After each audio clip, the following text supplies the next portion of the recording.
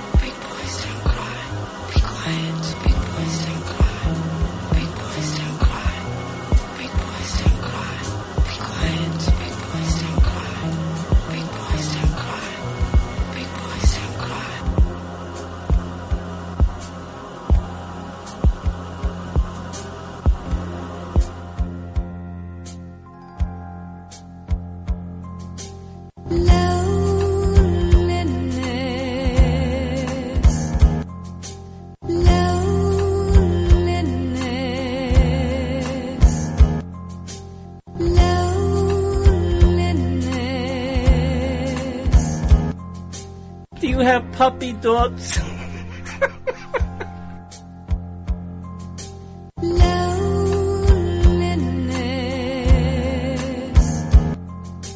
Hi, I'm Dennis.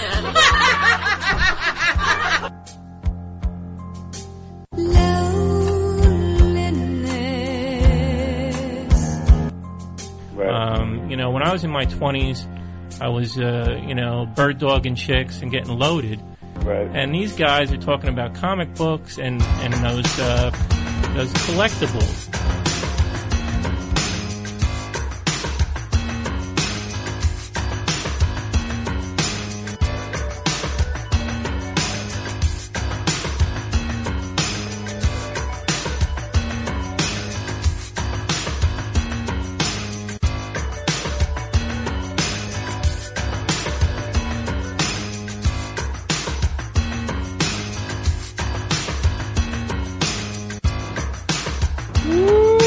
Can you feel the tension? I can. I can feel it down in my plums. We're getting a nice bluish hue.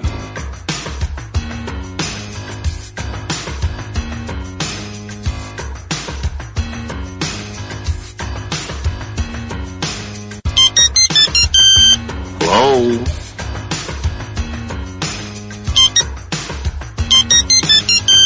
Hello? Why do you think the Eagles are still so popular?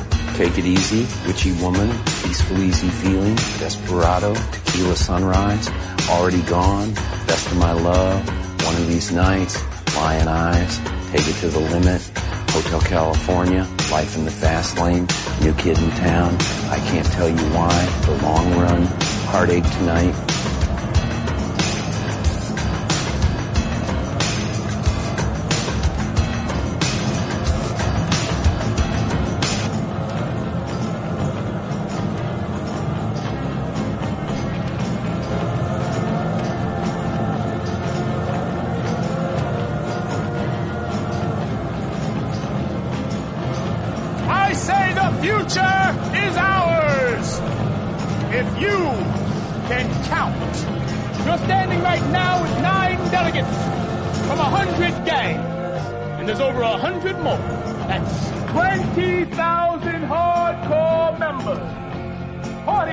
Counting affiliates, and 20,000 more not organized, but ready to fight.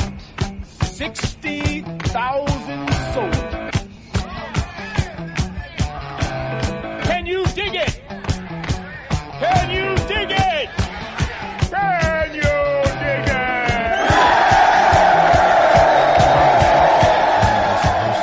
Program Best Show on WFMU. People who are nostalgic for that show, we have a little clip.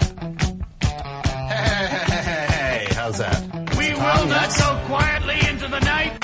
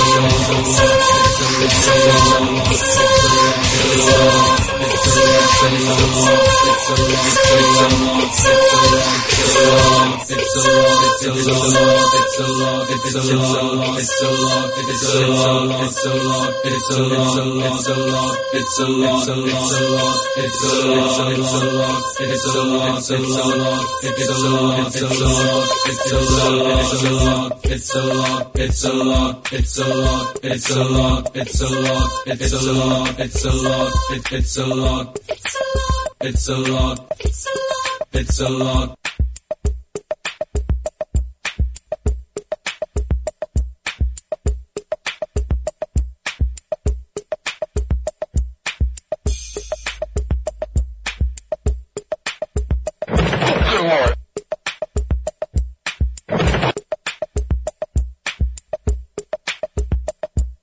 I fell in love in the front seat of a 56 Ford at a drive-in movie, sliding over toward a girl in shorts and necking a little on a bench seat, no gear shift in the middle. She was young and eager.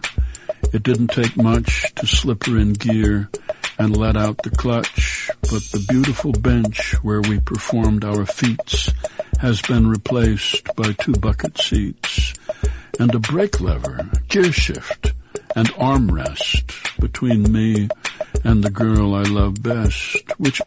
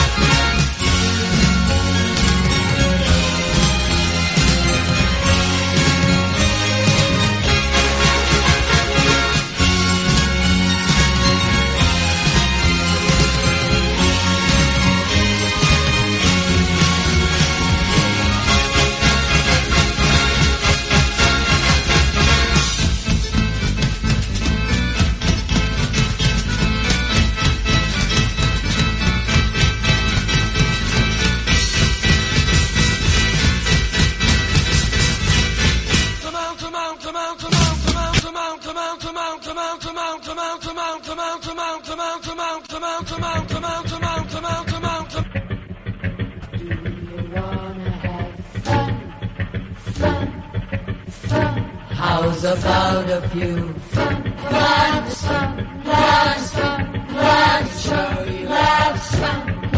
good time, fun, last, good time, fun, last, good time, fun, last, good time, good time, good time, fun, last, good time, good time, good time, fun, last, good time, fun, last, good time, fun, last, good time, fun, last, good time, fun, last, good time.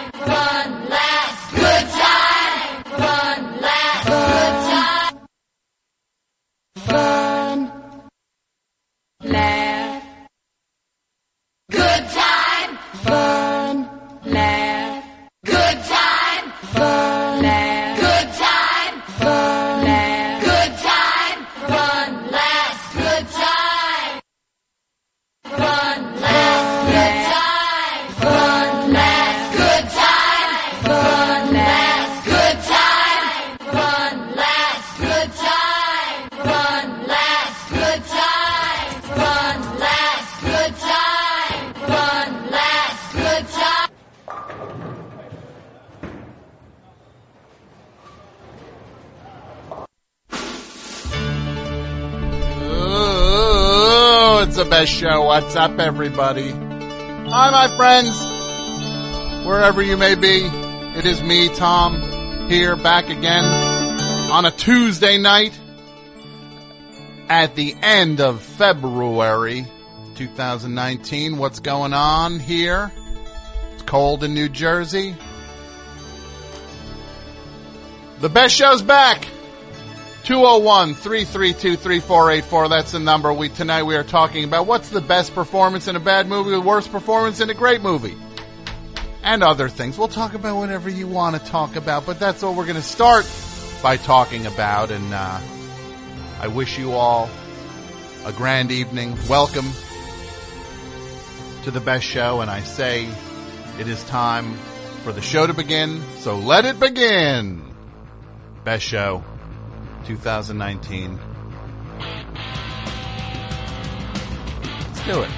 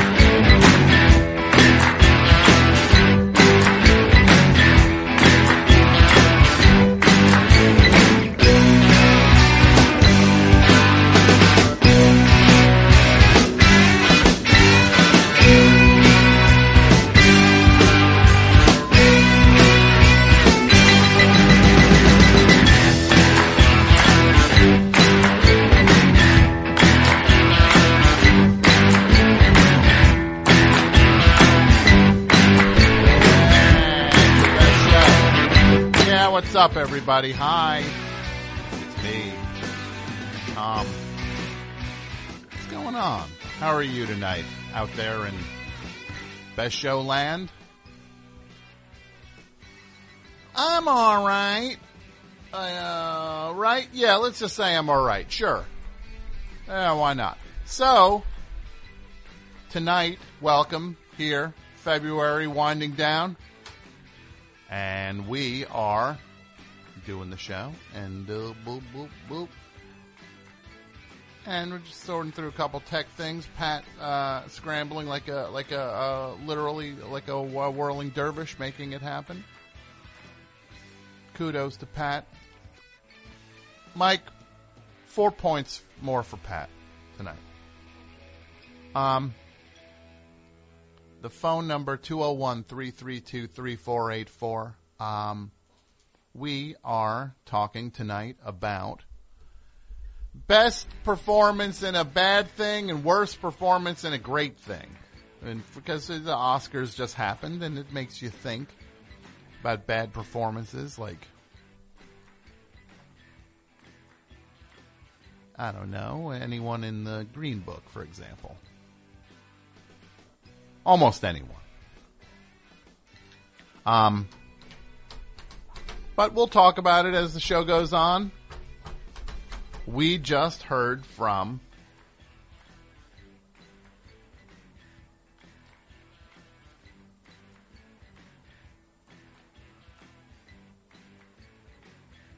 Talk from the album Spirit of Eden. That song was called Desire. And yesterday, the front man for Talk died, or was announced he died. Mark Hollis. And, man, I gotta say, those albums, that is one of the best runs you could have. Between those albums and his solo album. And then that guy just checked out. He just split.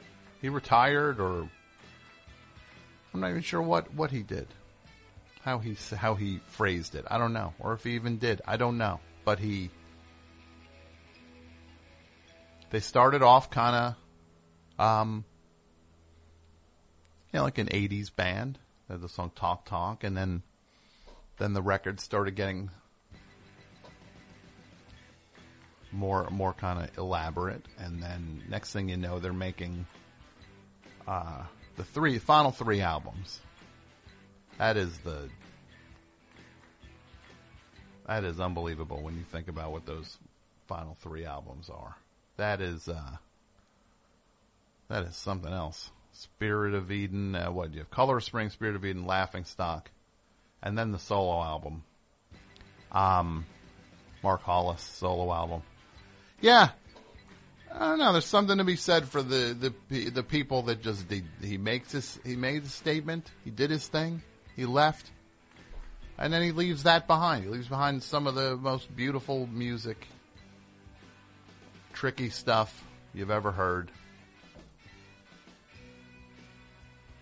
Like it always operated on like a subconscious level, that music for me. So yes, rest in peace to Mark Hollis, and especially though not especially, and it's not a race, but also I didn't know Mark Hollis. I did know Brody Stevens, and he took his life last week, and that's just the worst. The absolute worst. It's so impossibly sad. And, yeah. Real funny guy. Sweet soul. That's hard. That is just the hardest. The pain was always just there, hand in hand with the positivity. And yeah, suicide, it's the worst. I've had other people in my life, kill themselves, and, I don't know. It's so hard to talk about in a way, because it's like it's like if you need help, you tell somebody, and then nobody, when they're in that state, when they're going down, and because look, I know what it's like to swing lower, and we all, I think a lot of us do at least, where you just suddenly, you're not sure where the floor is on it. And, but yeah, people need you to stay alive. everybody still has something to contribute and to add to the world, and people that love them. And even if you feel unlovable or unloved, somebody loves you. And you gotta, if you can't tell a friend, tell a stranger, tell somebody, you gotta stick around. That's the whole point of all this stuff, is just like people looking out for people and everybody sticking around. It's already hard enough, life. Man. Hard enough. We don't need people checking out early. Shipping can make or break a sale, so optimize how you ship your orders with ShipStation. They make it easy to automate and manage orders no matter how big your business grows. And they might even be able to help reduce shipping and warehouse costs. So optimize and keep up your momentum for growth with ShipStation. Sign up for your free 60-day trial now at ShipStation.com and use the code POD. That's ShipStation.com with the code POD. Hey, it's Kaylee Cuoco for Priceline. Ready to go to your happy place for a happy price? Well, why didn't you say so? Just download the Priceline app right now and save up to 60% on hotels. So whether it's Cousin Kevin's Kazoo Concert in Kansas City, go Kevin, or Becky's Bachelorette Bash in Bermuda, you never have to miss a trip ever again. So download the Priceline app today. Your savings are waiting. Go to your happy place for a happy price. Go to your happy price, Priceline. Don't need people checking out early. Stick around. Yeah, so rest in peace to Brody Stevens also. Complete tragedy. And let's start the show. Yay, right? 201-332-3484 is the number, and let's go to the phones. Mike, who should I talk to first? Line 3. Very interesting, line 3. Let's see what this what awaits us on line 3. Best show, hi. Hi, Tom. It's financial guru Greg Gethard. Oh, great. Hold on one second. I'm going to put you on hold for a second. You probably not hear what I'm saying. Hey, Mike, Mike, what's the deal with this? This is Chris Gethard's brother. Why are you putting him? This guy. Look, it's one thing if this guy calls and kills the show halfway through it, which he always does. But you're going to start the show off. You're going to start me off with this guy, Mike. Oh no, I'll take Avalanche Bob over this guy. But hold on, let me put him back on. Hey, Greg, hold on a second. We're just sorting out some levels here. Hold on one second. You're gonna sure, put you on no hold problem. again. No I'm problem. Put you on hold again. Yep. I mean, he only calls up when he wants something. He's going to call. I know what this is going to be. He's going to talk about my brother and his book, or his brother, because his brother's Chris Gethard. His brother's book must be, I don't know, in paperback or something. I don't know. Let's actually see, Mike, how soon before he mentions that his brother's Chris Gethard. How long do you think it'll take him? 2 minutes. I say 15 seconds. Pat? He's not going to bring it up. Pat says no, he won't bring it up. Okay, that's the bet. I'll put him on. Hold on, let me put him on. Hey, Greg, hold tight, buddy. Hold tight. We're just sorting a couple things out here. Okay, hang tight. Hanging tight. Hanging down for your life. Okay. Yep. Like he's back on hold. He can't hear me. I mean, because Mike, it's hard enough starting the show sometimes. Why do you start me at a deficit with a guy like this? Because this guy, he's a snooze. He's a snooze, Mike. What? Oh, so we're getting the worst part. So it's like a cold shower. So it's the worst part of the day. That's fair. Okay, let me put it on. Hey, we got Greg Gethard, financial guru. Greg Gethard, welcome to the show, Greg. How are you? It's so nice to be welcomed with your open, warm, big arms. Oh, it's sweet to have you on the show. We missed you, buddy. We missed you. What's been going on for financial guru Greg Gethard? Well, would it be okay if I tell people what will be going on? Yes, please. As you may know, your protégés, studio mates, Pat and Jason have a show in Philadelphia this Sunday. Yes, no, that's a good point. The Pat Byrne and Jason Gore, the AKA Dudio, they will be performing live in Philadelphia this weekend. What night is it, Pat? Saturday? Sunday. Sunday night at 8 o'clock at the Good Theater in Philadelphia. It will be Pat and Jason will be doing the show. What's it called now? It's Come to This. The show's called It's Come to This. And why would you be mentioning this at all, Greg? Well, ticket holders to this event will be getting to have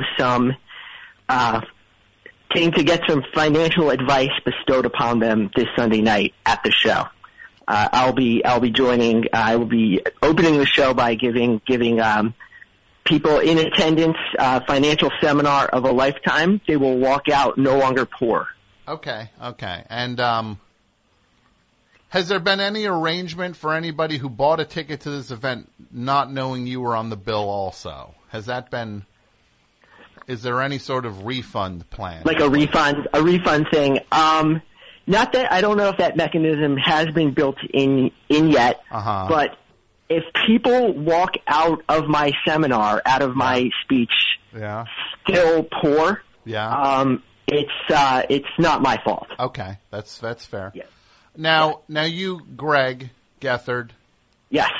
You'll be at this show. You'll be because Pat and Jason have been working on this not one man show. It's two one man. What do you call it? I guess it's a 2-man show. It's a 2-man show, but you're not on together necessarily. You'll share the stage a little bit. A little bit. We'll be in some pieces together, and then we'll be going kind of tandem, one after the other. Great. And that's this. And it also would be nice. I'm looking on the Twitter right now for. What is this play? Let me look at it again. Do I have the right thing in here? Good. Let's see. Good Comedy Theater. There it is. Good Comedy Theater. Yeah, Greg, you're from down there, and you've performed at this theater before, right? Yes, several times. Yes. You think you can maybe get them to, I don't know, retweet us? Yeah, wouldn't kill these guys. It wouldn't kill these guys to throw a retweet out. This thing I've been tagging them in for 2 weeks. Yeah. It'd be lovely if they could just maybe retweet it or instead of saying I'll look in my inbox, I'll say seen or liked. I'm like, oh, that's nice. Like they realize that it doesn't cost anything to retweet something, right? They realize to fill seats in their theater. Yeah. Would be great. I'll do my best to reach out to the good comedy people to get you a retweet. I think that will be the difference. Just one retweet from either Kate or Aaron is going to it's going to be good for you. It's going to be good for me. It's going to be good for them and the audience as well. Thank you, Greg. And you know what it's not good for is the best show, the quality of the best show. Tonight, this actual program is being it's worse off because this is now we're talking about you. Yeah, no, Greg, look, I love you, buddy. I love you. I have some for the topic, Tom. What do you got? And I just want to say before you say it, good Comedy Theater, Philadelphia, this Sunday. Pat and Jason, it's Come to This. Go see it. If you're in Philly, it's a great show. You're going to have a great time. Now, my thing for the topic tonight is the worst performance in something great. I was thinking about this, I know what you're going to say. I'm going to go with Minka Kelly in Friday Night Lights. Okay, Minka Kelly, the actor Minka Kelly in the show Friday Night Lights. Yes. Now, why she portrayed Lila Garrity, she was a Christian pretty girl. And just an absolute drag on one of the best TV shows of all time. All right. I didn't watch it. I don't know. I'll take your word for it that it's one of the best TV shows of all time. What is it, like a football match or something? Is that what it is? Yeah, something along those lines. It's like something to do with football and Texas and, all points in between. It's a good show, Tom. It's a good show. I just want to tell your listeners this. If enough people, if the show sells out by the time the best show is over, I will bring with me to the show something called the Sword of Financial Discipline, and I will use it on stage. You mean like what? Like you'll run it through your gut? How are you going to use it? That remains to be seen. What? You're not going to impale yourself on it. No, I won't hurt myself with it. I won't intentionally hurt myself with it. I will allow a best show listener to come up on stage and swing the Sword of Financial Discipline at an object of some sort, probably a watermelon. And I'll do that if the show sells out before the end of the show. If not, they're not getting the Sword of Financial Discipline. How will we know if the show sells out? We'll know. We'll know when we're there. And also ahead of time, you buy tickets online. And if it's sold out, they'll let you know. That's true, yeah. But, all right, everybody should go to Good. It's at Good Comedy. You can get a link through to buy tickets to this. If you're in Philly, you really should check it. I've seen both Jason and Pat do their shows, and they're very funny. And it's the two of them together, plus now thrown in financial guru Greg Gethard, who will be doing his comedy routine also. And apparently he's bringing his sword to the show also. Yes, yeah. If that's not a selling point to possibly see me hurt myself accidentally, I don't know what will be. But I'm going for it, I'm going for it. I love it. My brother Chris Gethard has seen the Sword of Financial Discipline. Hey, Mike, you won, actually. He didn't go as quick to say it. Wait, your brother is Chris Gethard? Yes. The comedian and host of Beautiful Anonymous? Yes. Have you called that show? Yeah, it's something like that. Anonymous, Beautiful, call in and you talk and interesting tales. Why don't you call the show? Why don't you call I've tried several times to call in. It's impossible to get through. You could do it. I want to. I think it would be great. I could pretend to be I think if I were to call in, I would just flat out say right away, this is Greg, and make him talk for an hour to me just about stuff we normally talk about in general, like Seton Hall basketball, our mom. Seton Hall basketball and your mom. Pretty much. That's pretty much the extent of what we talk about. And you guys like Seton Hall basketball? Chris is a diehard fan of Seton Hall. I'm not. Did either of you go to Seton Hall? Not a huge one. Did either of you attend Seton Hall? No, but we grew up right by it. Okay. Where'd you go to school, Greg? Where'd you go to school? I went to LaSalle University. I still go there. I'm getting another degree. Very fancy school. Yeah, it's very, very fancy. It is. It's fancy school. It's not fancy. No, I didn't say it was the fanciest school. It's fancy though. It's fancy if you're Philadelphian. It's fancy. Own it. It's all right. It's not fancy at all. Your school's fancy. Just own it. My school's fancy. It's LaSalle. That's a fancy school. You're fancy. It's like Montclair State, but Catholic. It's all right. Well, I love it. I mean, I like it because it's not. Yeah, you think I'm a fancy lad? No, I know you're. I don't think you're fancy at all. I know you're going to a fancy school though. I'm not going to. I don't go to no fancy school. We beat up the fancy kids. No, you don't. You get along with them because you're one of them. You're fancy. It's all right. Enjoy it. I wish I was fancy. I wish I was. What have I ever done that makes you think I'm fancy? Well, attend LaSalle. Right. Financial success. I don't know. Look, I don't know what you do with your degree is your business, but you're attending a fancy school. Hey, I'm not a fan. I'm not putting a judgment on it. I'm not putting a judgment on it. Just own it. You got one aspect of your life is fancy. Own it. My school, we had a pack of wild dogs used to loot the garbage can behind my dorm. Okay. Well, and then they probably wanted all that fancy food you got on campus. Chris got held up by a man with a rake. They wanted to get to the caviar that you guys throw out every night. Yes. Yeah, the wild bag of dogs were. We used to have caviar night all the time. That was a good night. Escargot night was good. You're fancy. The showers were champagne showers. Why would you be ashamed of being fancy? That's what I don't understand. I'm not ashamed. I should embrace being fancy. You're right. Look, you're not fancy. You're a disaster. You go to a fancy school, though. That's all I'm saying. You go to a fancy school. Is it the fanciest school? No, it's not. Is it fancy? Yeah, it's kind of fancy. What do you think? What's a comparable school? Like what's another? I don't know. fancy? I don't have a reference point. The only schools I know of are community colleges. That's my frame of reference. What would be a fancy community college? I don't know. Look, buddy, you're fancy. When it comes to your school, you're fancy. Own it. Why would you be ashamed of it? I will own it. I will own that. Get off my phone. Very boring. Best show. Hi. Hey. Yeah, who's this? This is Dylan from Winston-Salem, North Carolina. Dylan from Winston-Salem. What's up in Winston-Salem tonight, Dylan? Oh, not much. How are you? Is this Tom? I'm all right. It is. How's it going, buddy? Oh, pretty good.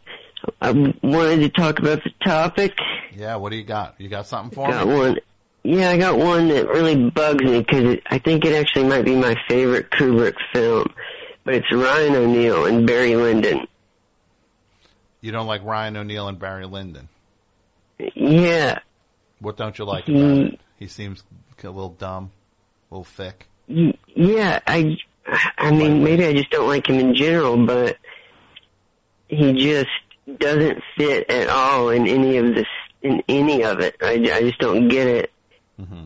But while I've been on hold, I was thinking maybe Kubrick thought he would be good because Barry Lyndon's kind of an imposter in the whole thing, and like maybe Ryan O'Neal is an imposter in film in general.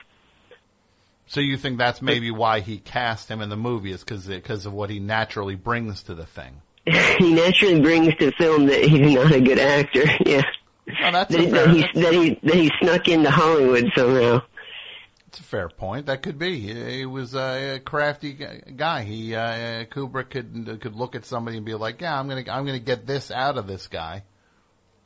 Because I've been watching a lot of Bogdanovich, some of his early stuff, and he put O'Neal in like 3 or 4 of his movies, his early stuff.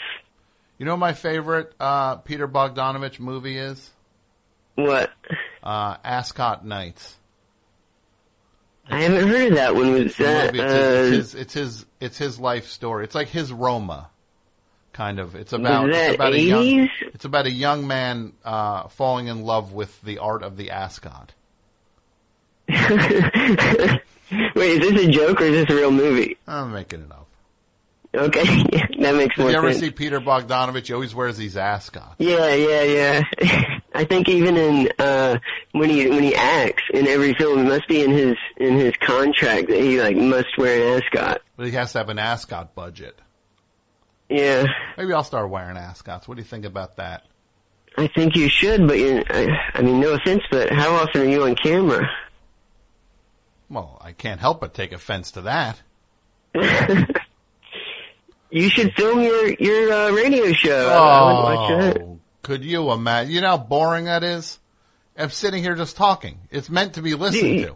There were all these people, when I was doing this thing, people, you should film the show. You should film the show, put the show. You know how boring that is? It's a thing. I'm in a chair. It's meant to be listened to, not to be looked. You know, they see everything. Why does everybody got to see everything? Joe Rogan is taking over the world right now. And you know why? He's got a camera up there. What's he doing? He's doing pull-ups, squats, right? Doing squat thrusts. Yeah, he's doing pull-ups and squats, and he's smoking DMT. Yeah, he's smoking DMT, interviewing Jordan Peterson, and he's doing squat thrusts. Yeah.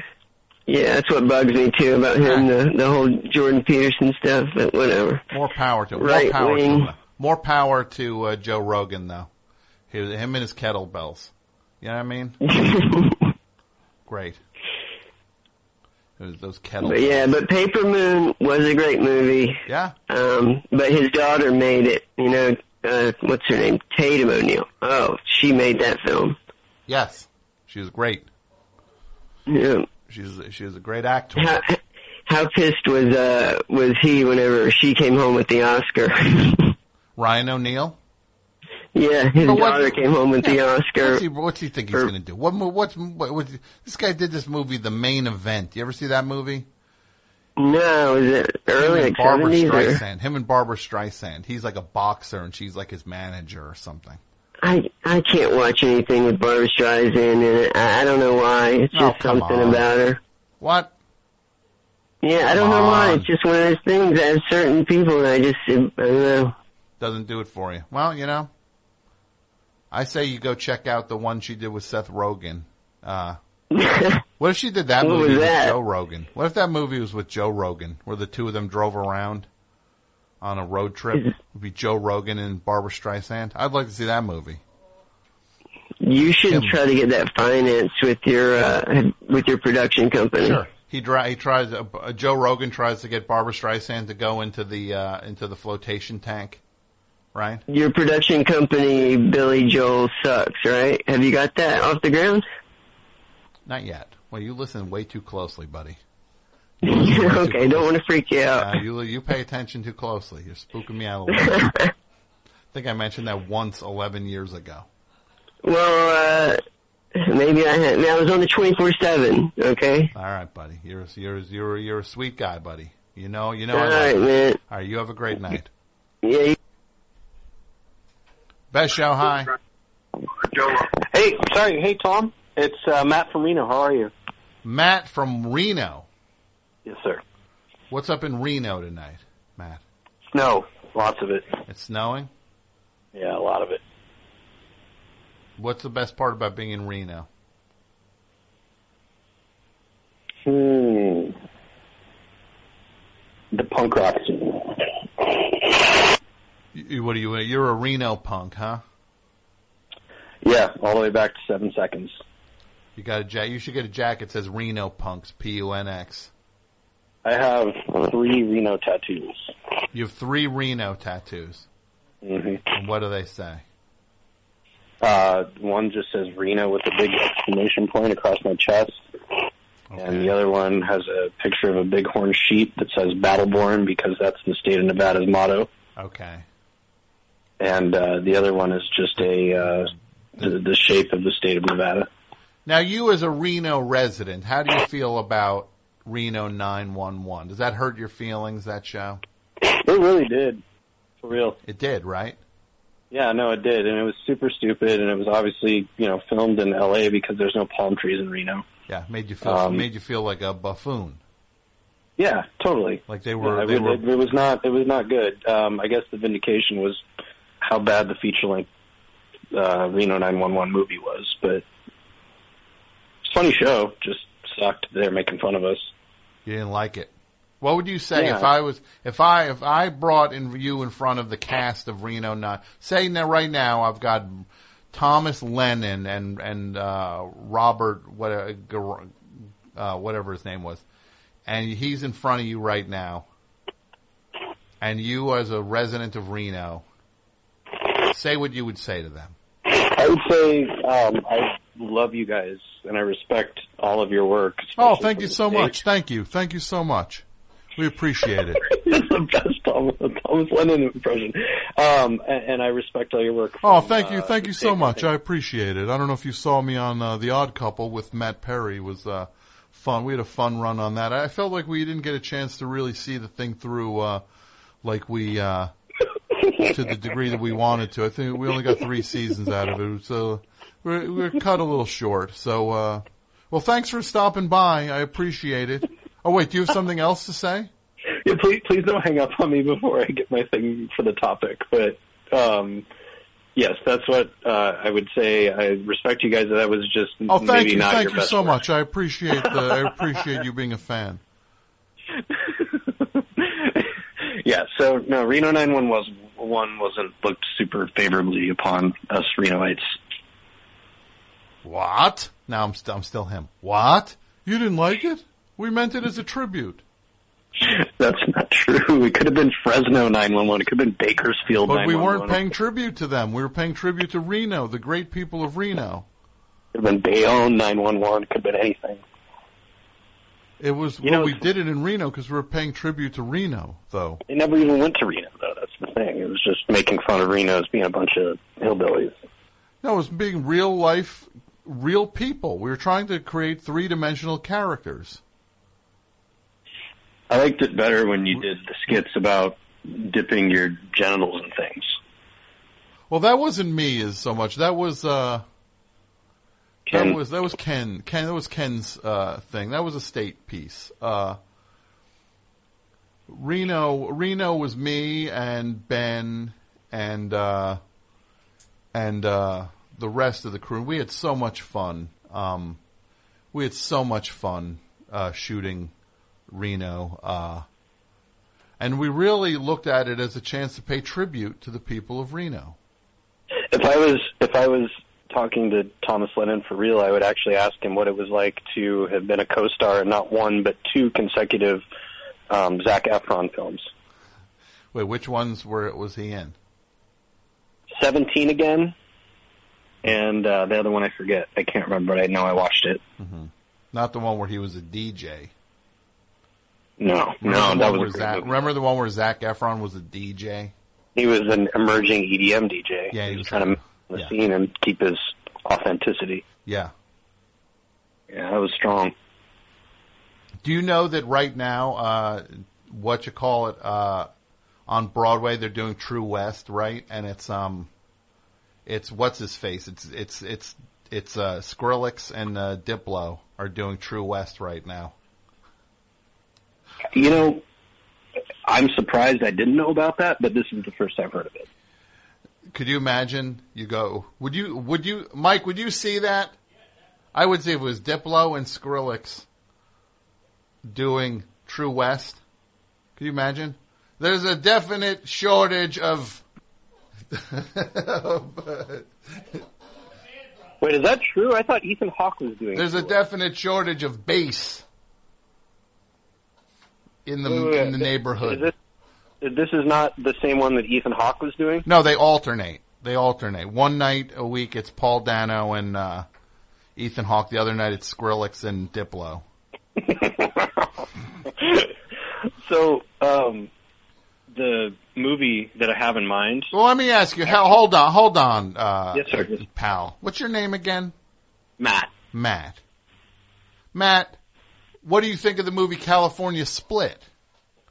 I don't know anything about it. Which also a fair amount takes place in Reno.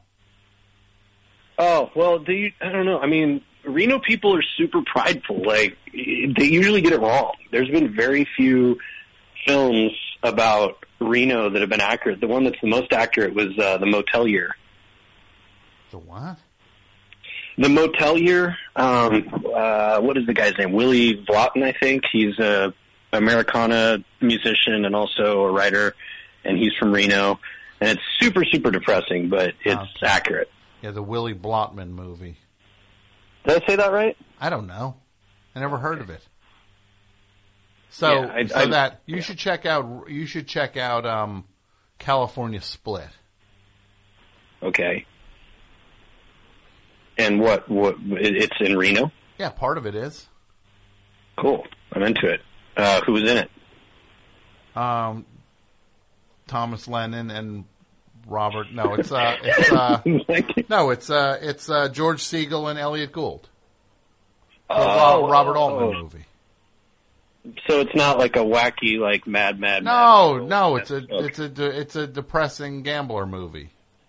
Yeah, well, there is a lot of that in Reno. Yeah, well, it's a lot less prevalent than it used to be. Get ready, Chief. Reno's a pretty great place.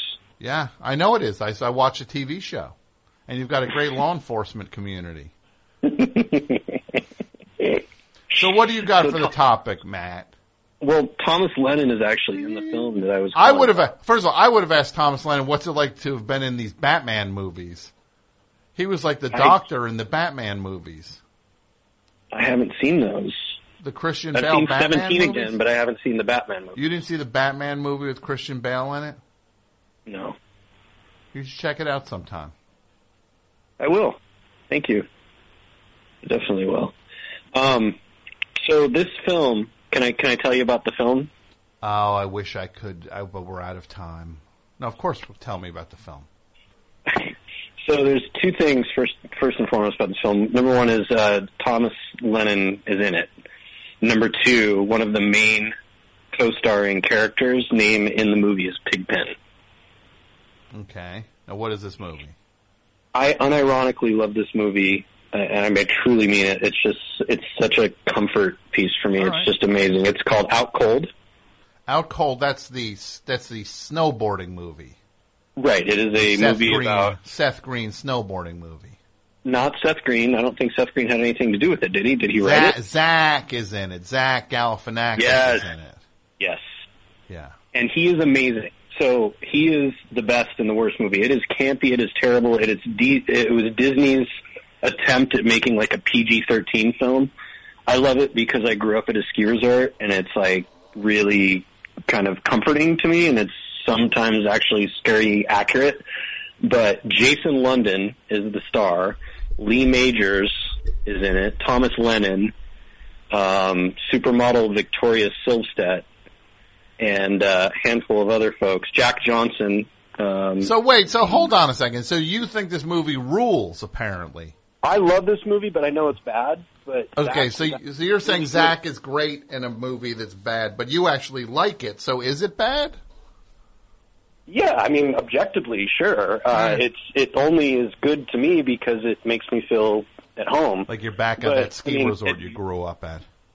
Yeah. What's that? Tell me more about this ski resort you grew up at. Well, I grew up in between Heavenly and Kirkwood and Lake Tahoe. I don't know what either of those things are. They're ski resorts. And I grew up in super rural towns that were primarily driven around tourists coming to ski. I worked at ski resorts like my whole life. It's just kind of it's home for me. And there's a lot of, the culture that happens in between the margins there. Ski resort culture? What do you mean? Like, do you guys put on plays or something? Sometimes. What do you entertain There's nothing else to do. What would happen if it what would happen if it like snowed too much and the lodge was full? What would you have to do? That happened all the time. It was run around amazing. making hot chocolate for everybody? It was the best nights of my life. That happened all the time. I got snowed in so frequently at work. Like a lot of times I would miss school the next day because I couldn't get home. It was awesome. You'd sleep in the lodge. You'd sleep in other people's apartments, like wherever you could, and it was just a big party. So would they be like, boy, get me some hot chocolate? No, it wasn't hoity-toity like that. In fact, the plot of Out Cold involves Lee Majors, the fall guy, trying to kind of gentrify the ski resort, and Zach and all his friends, including Jason London, fighting against it.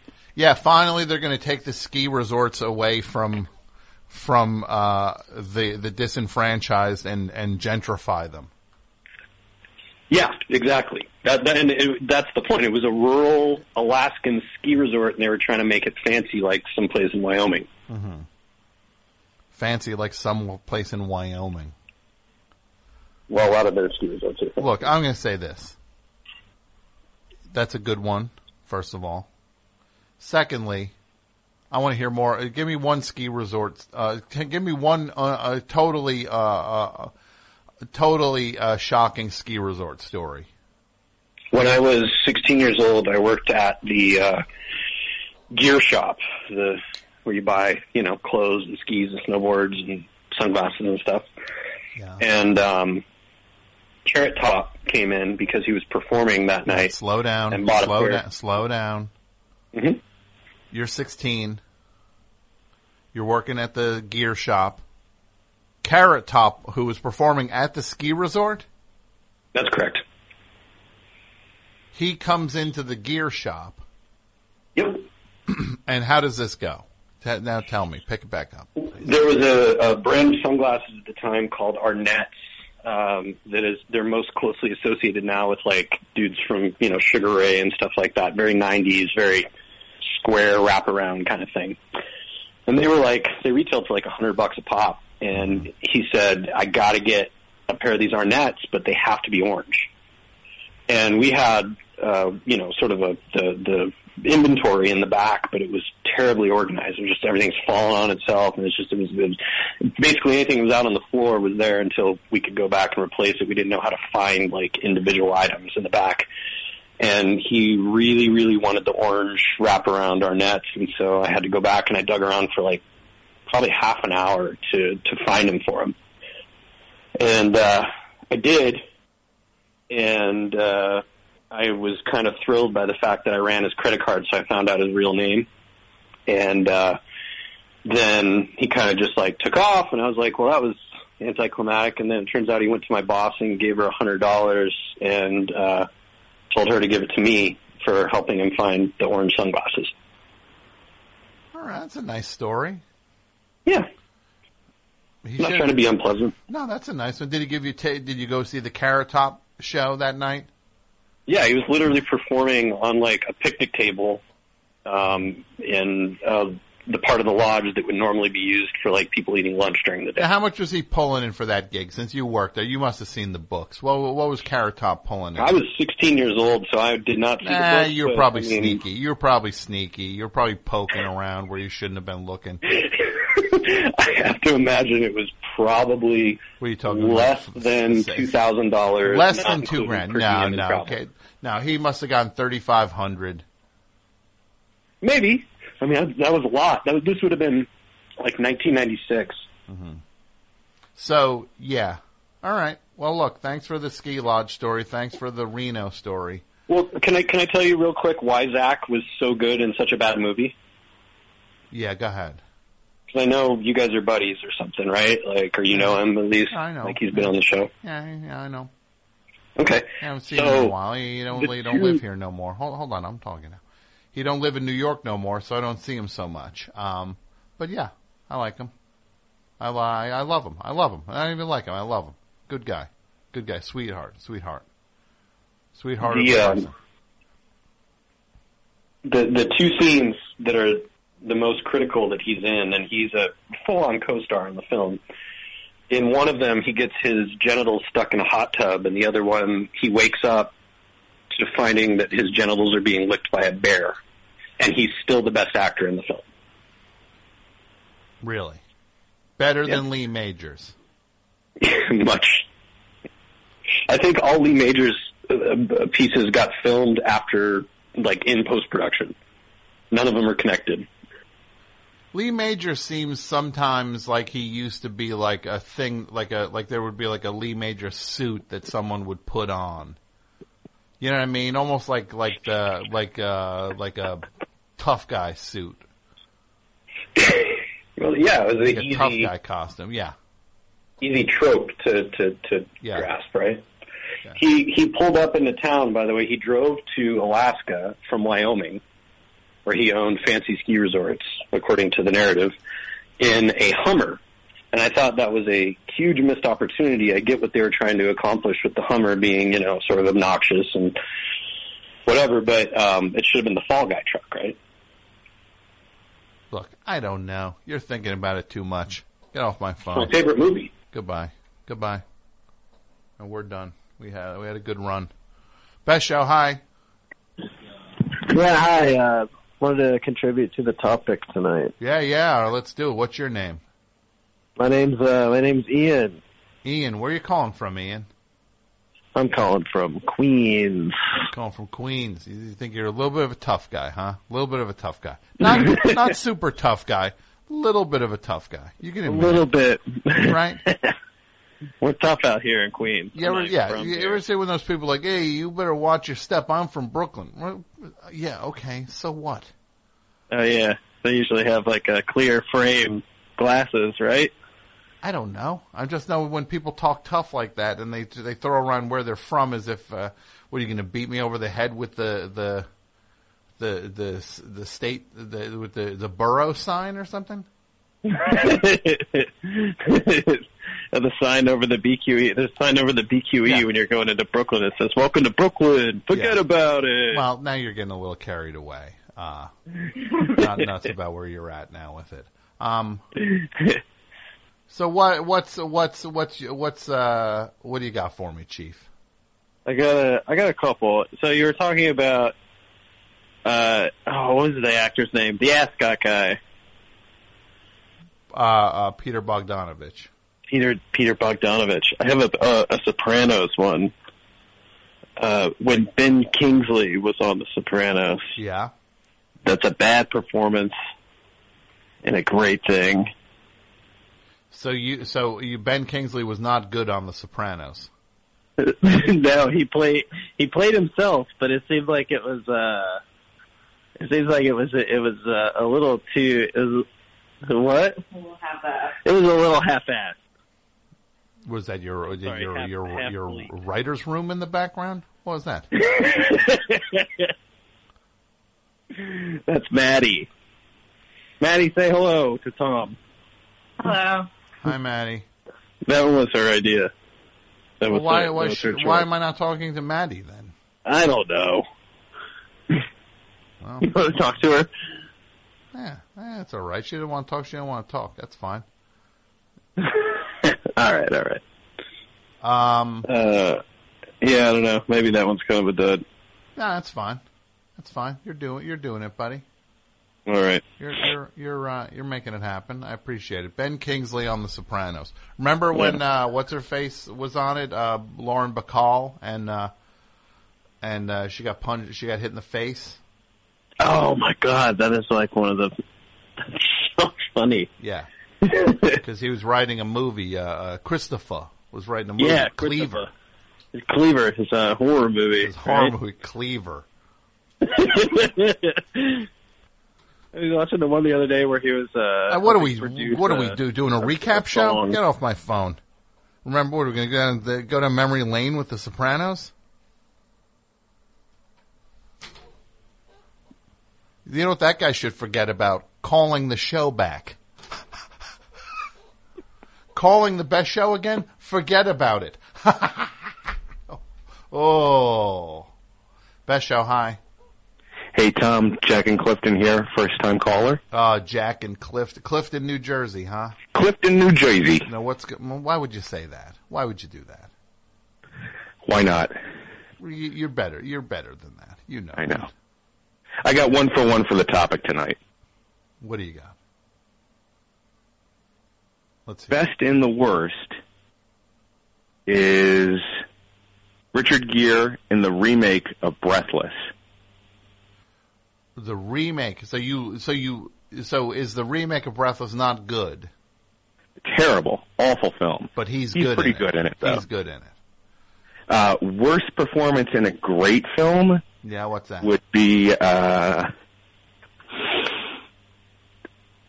Sidney Pollack in Eyes Wide Shut. Yeah, I remember that being a weird one. Where? I mean, not cute.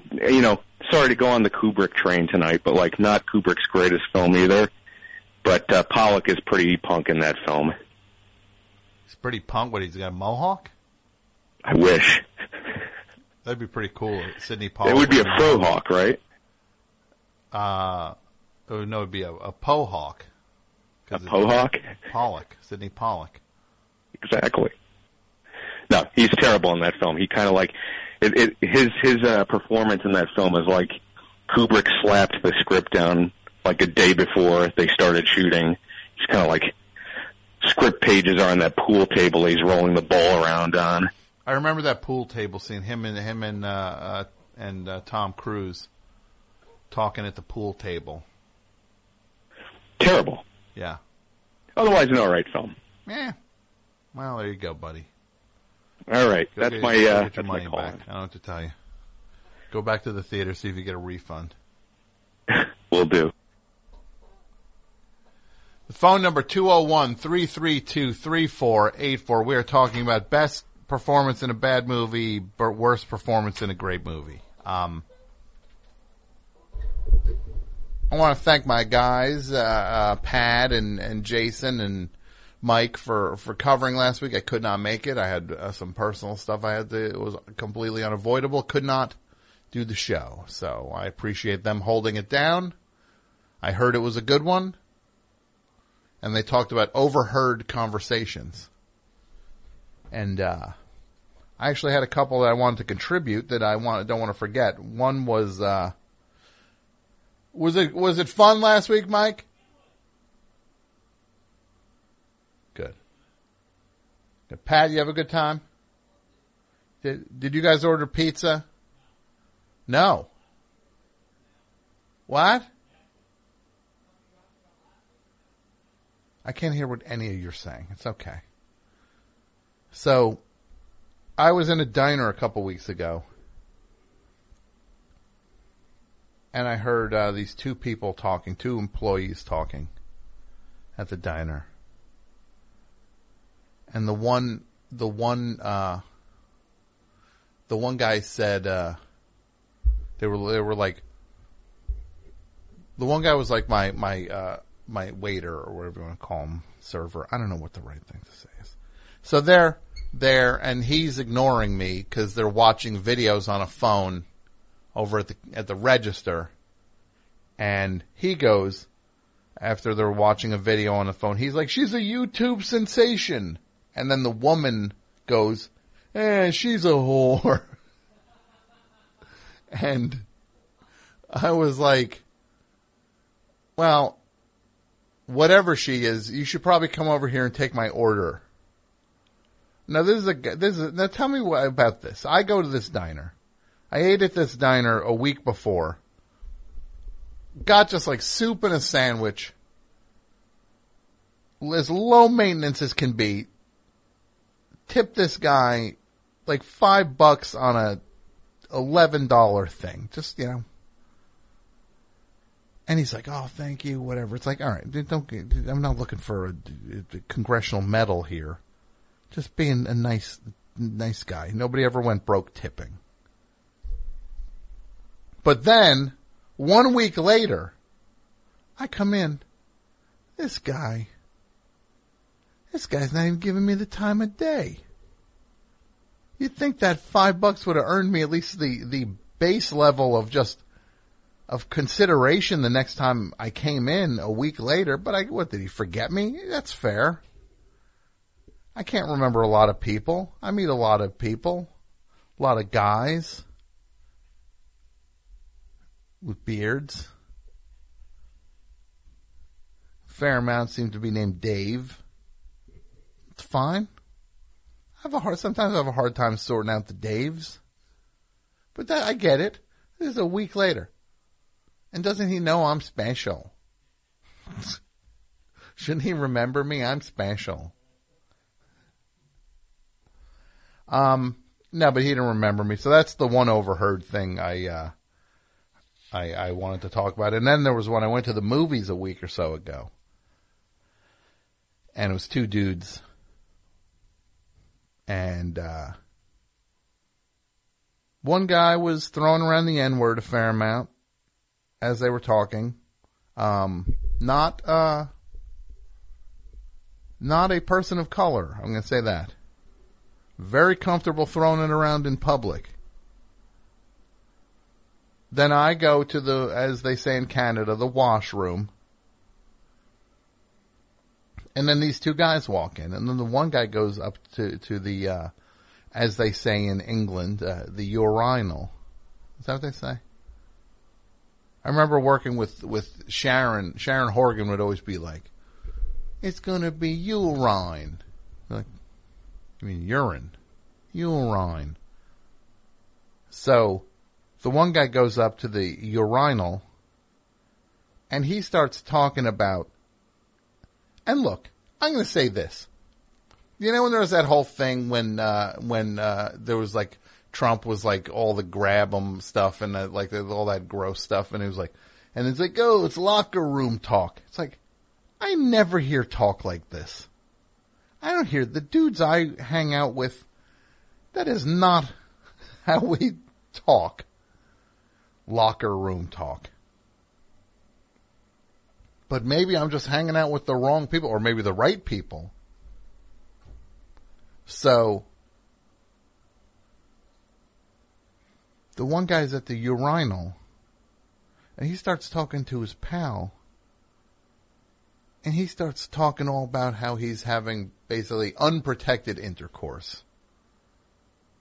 And then he says he's got a problem with his swimsuit area. And then the other guy's like, look at this. Look at it. Something's wrong. And then the other guy goes over and he starts going, oh, bleep, what is going on there? Like, he's like, you can't do that without protection, dude.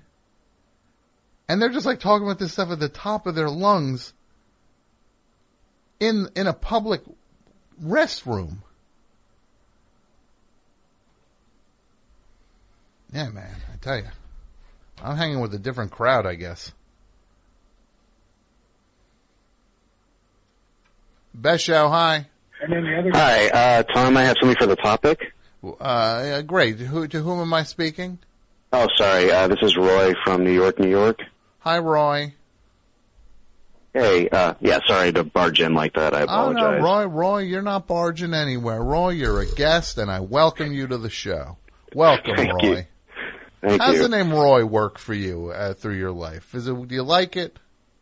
Yeah, it's great, Roy? actually, because, yeah, it's simple and nobody has it. So, yeah, it's worked out. It's one of those mid-tier names. I have one of those, Tom. It's Yeah, like, yeah, not absolutely. well, Roy's a little more arcane than Tom.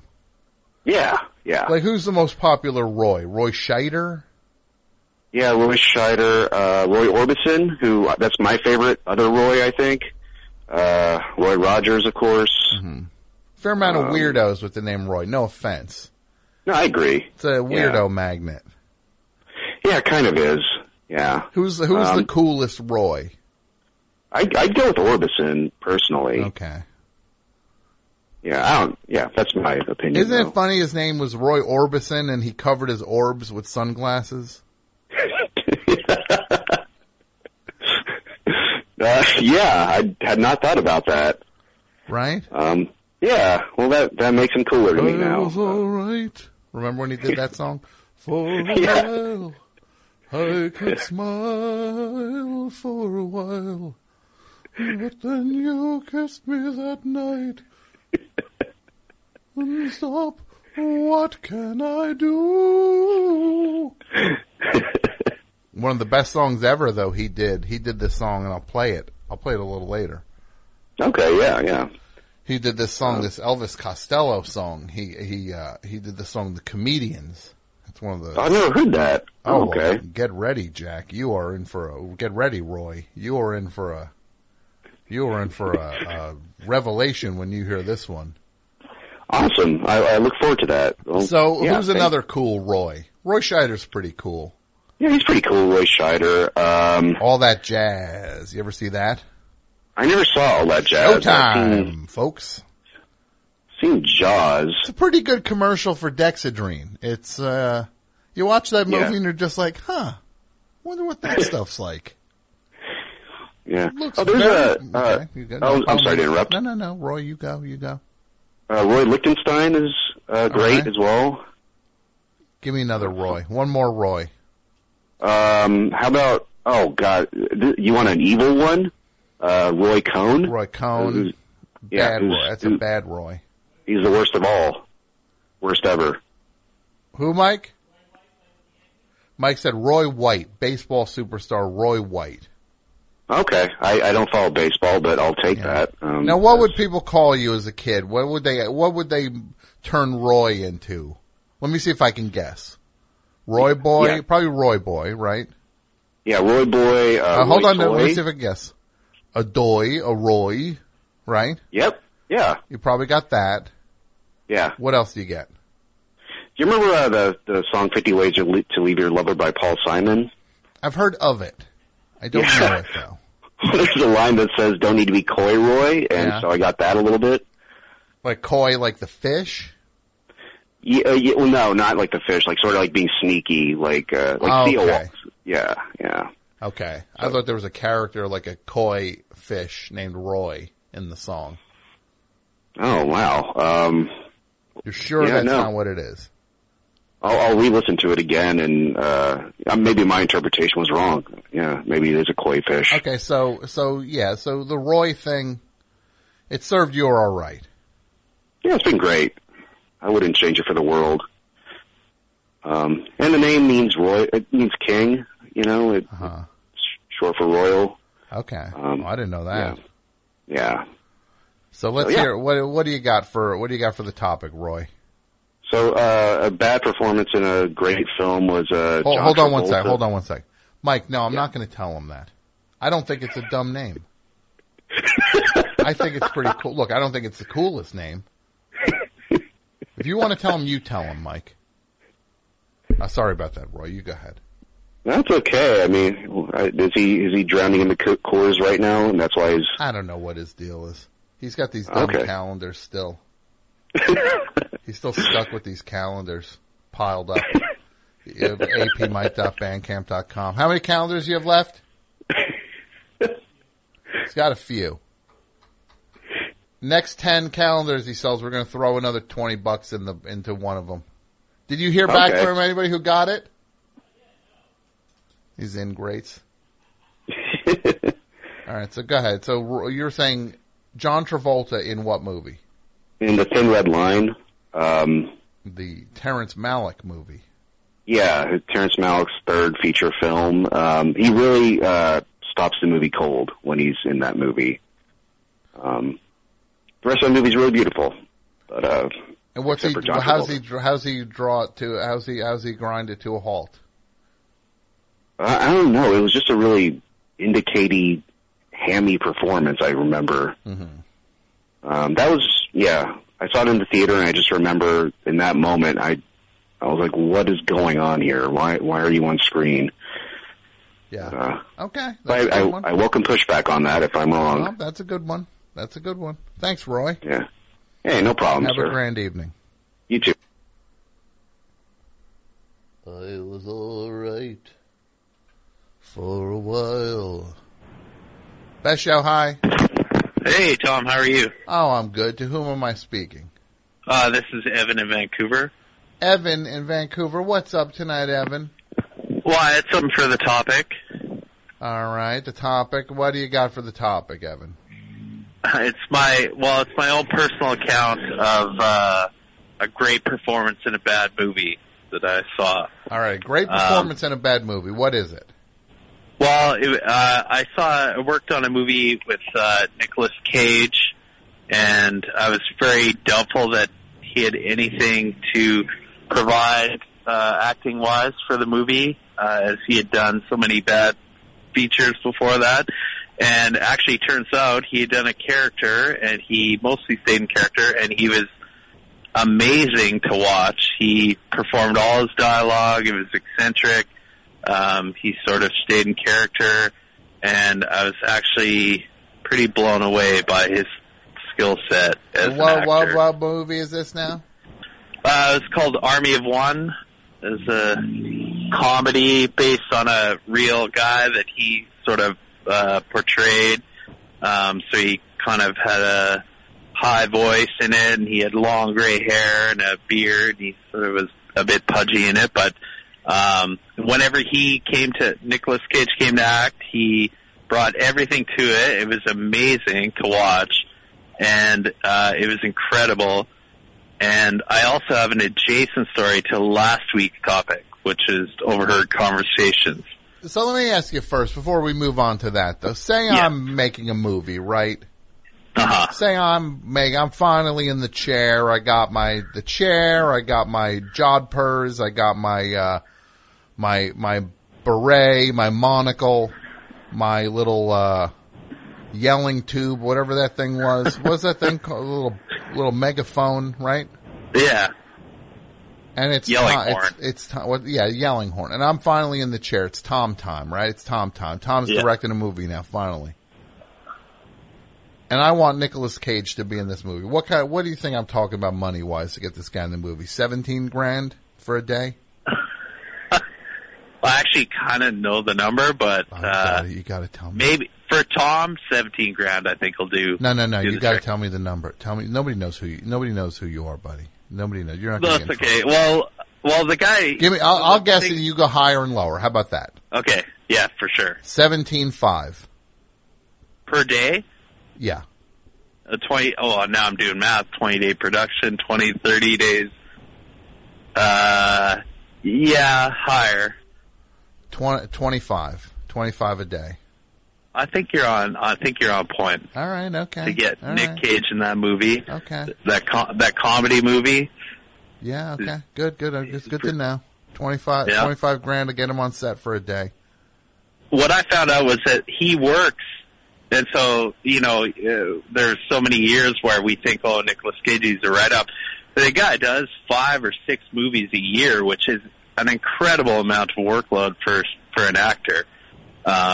Especially somebody that's, fairly prominent. I don't know his, financial situation or whatever, what he needs to do, but that's pretty good workload.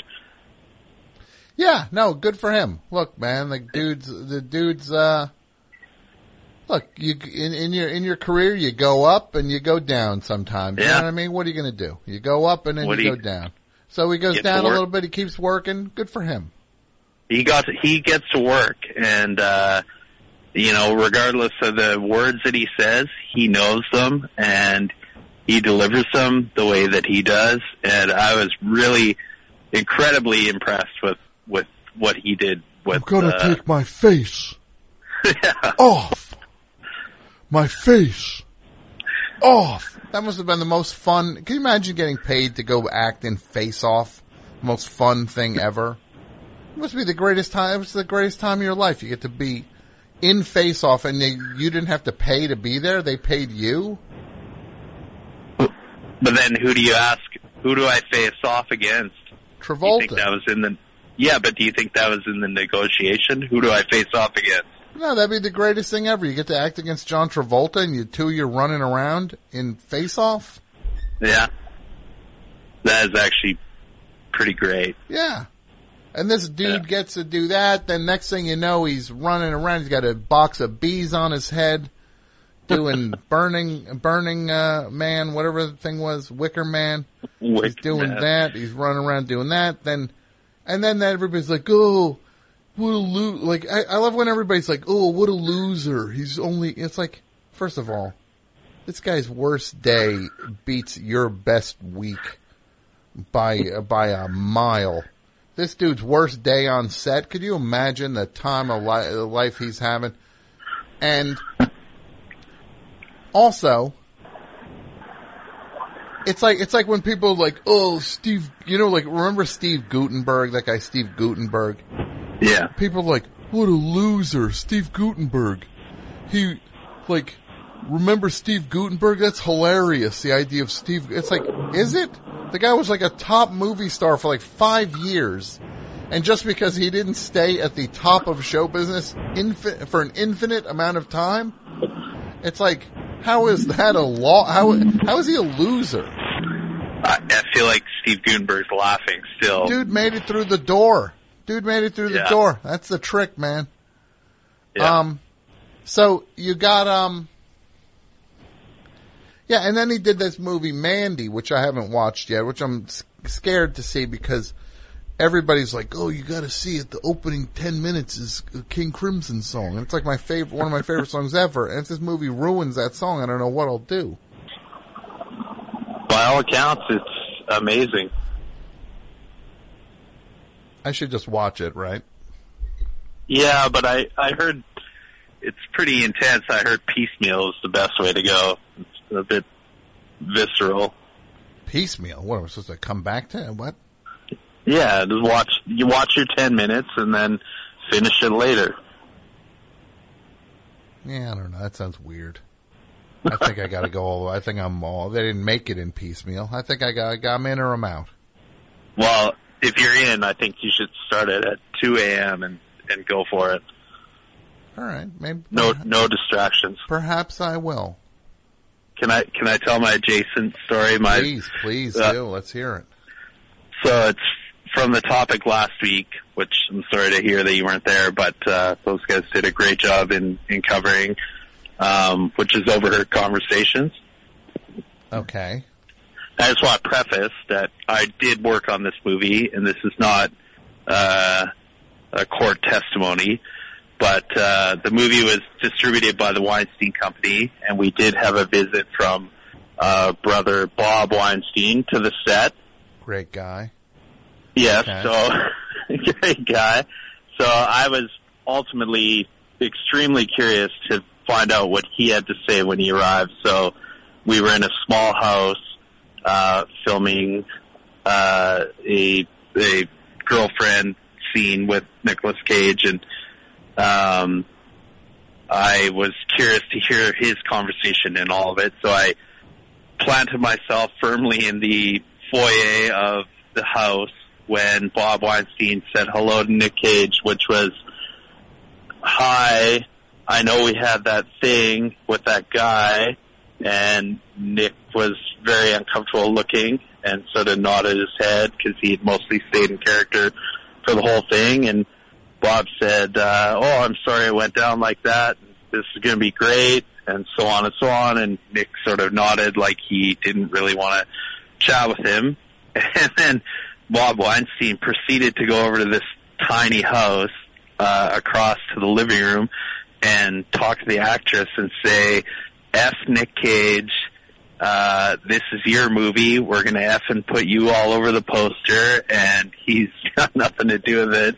While Nicolas Cage in his long gray hair and his bushy gray beard sat there quietly while I stood with my back to the wall listening to the entire thing, thinking it was the most absurd conversation I'd overheard almost ever.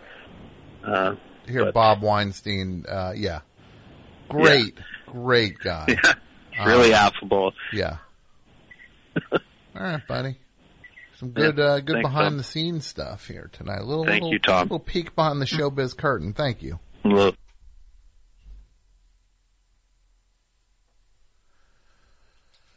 Yeah, man. I don't know. Best thing and a bad thing? You know which one I think it is, Mike. Al Pacino. In the movie Jack and Jill, the Adam Sandler movie Jack and Jill. Al Pacino. I give Al Pacino, this is what I'll say about Al Pacino. Don't matter what movie it is, he shows up. He gives you the full Pacino on set. And also, he's got this movie coming out now, The Irishman. This Scorsese movie. It's De Niro and Al Pacino, I believe. This movie, I heard there's so much. I heard they age them down in it a lot. Like, the De Niro and Pacino act in it, but then they're like digitally aging them down. Oh, brother, this is going to be something else when we're all staring at. And it's going to be on Netflix. Big shocker. A lot of these things. Does it not matter? Do the movies not have to be good that Netflix gets? Is that just like part of the Netflix thing? It's like, we got the Cloverfield movie. Is it good? Oh, no, it's definitely not good. But we got it. And then, so get ready for when that movie comes out. That's going to be like a laughing stock. We're all going to be watching to see the digitizing of their faces. It's going to be like Polar Express with these two guys shooting it. It'd be like if they're guns in Polar Express.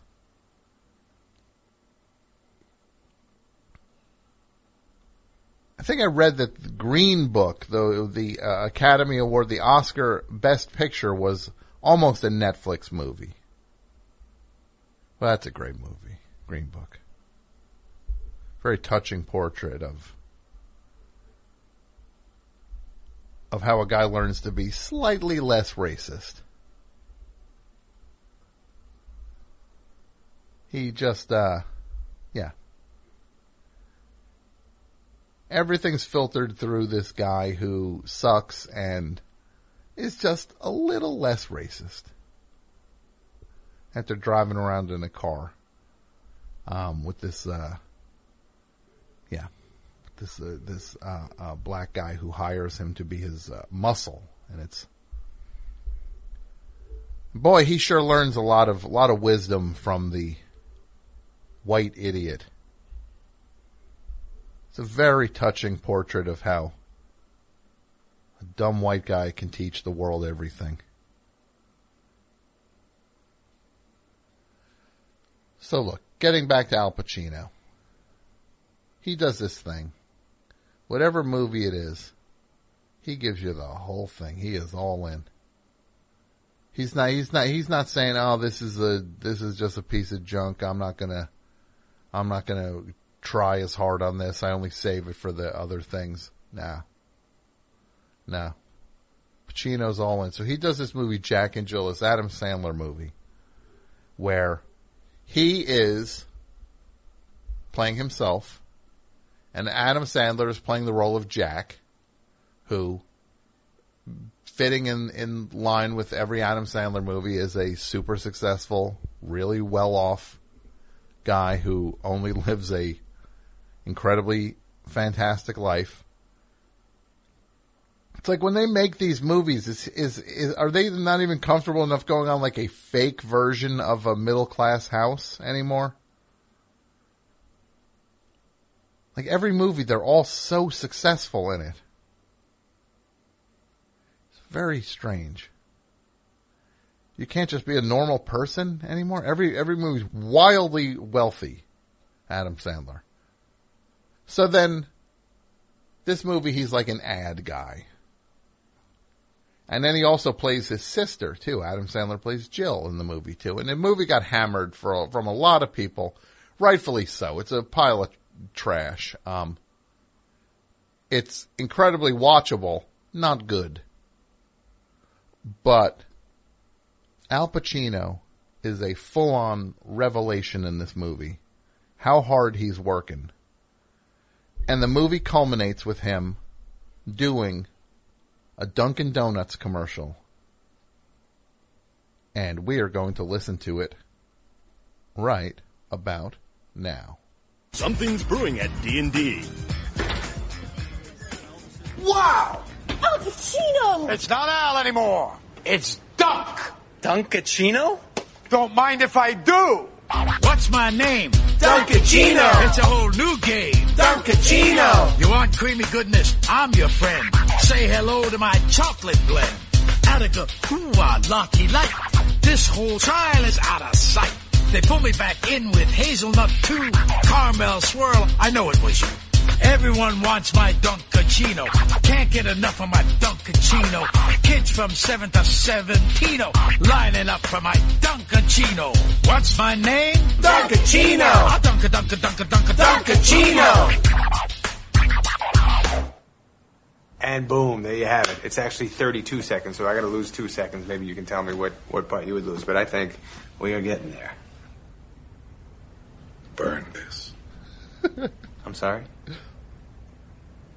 This must never be seen by anyone. If you... He's so... Mike, you got to give him points on that. Burn this.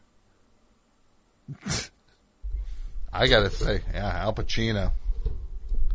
You get him for a thing, he gives you the whole deal. Burn this. This must never be seen. Best show, hi. Tom? Yes, hello. Hello. How's it going? Hey, it's going well. To whom am I speaking? This is Court from New York. Court from New York. Do I know this Court? You don't know this Court, but this Court called last time for the first time, and so we've spoken. Okay. So welcome. Very good. Court is in session. Court is in session. Court is back in session. It was out of session last time because I told a joke, a silly joke, and that put me in contempt. You were in contempt of court, or court was in contempt of me by telling a bad joke. I guess it kind of went. No, I was not in contempt of you. I earned the contempt. All right, let's get to it. What do you got for me, Cord? Just a silly story from last week. I do this like little acoustic like gig at a bookshop uptown, and it's like one click up from an open mic, I'd say. And there was this random dude. So you play guitar? What do you play, guitar? Yeah, just like acoustic guitar. And myself, you sing? Another guy. You sing a little bit, or you just play guitar? I do a little bit of singing. I'm not a singer really much at all. That's why I only do it at this one place, sort of to get out of the performance comfort zone, you know? So when you play, you're usually playing what now? You're playing like a little light classical?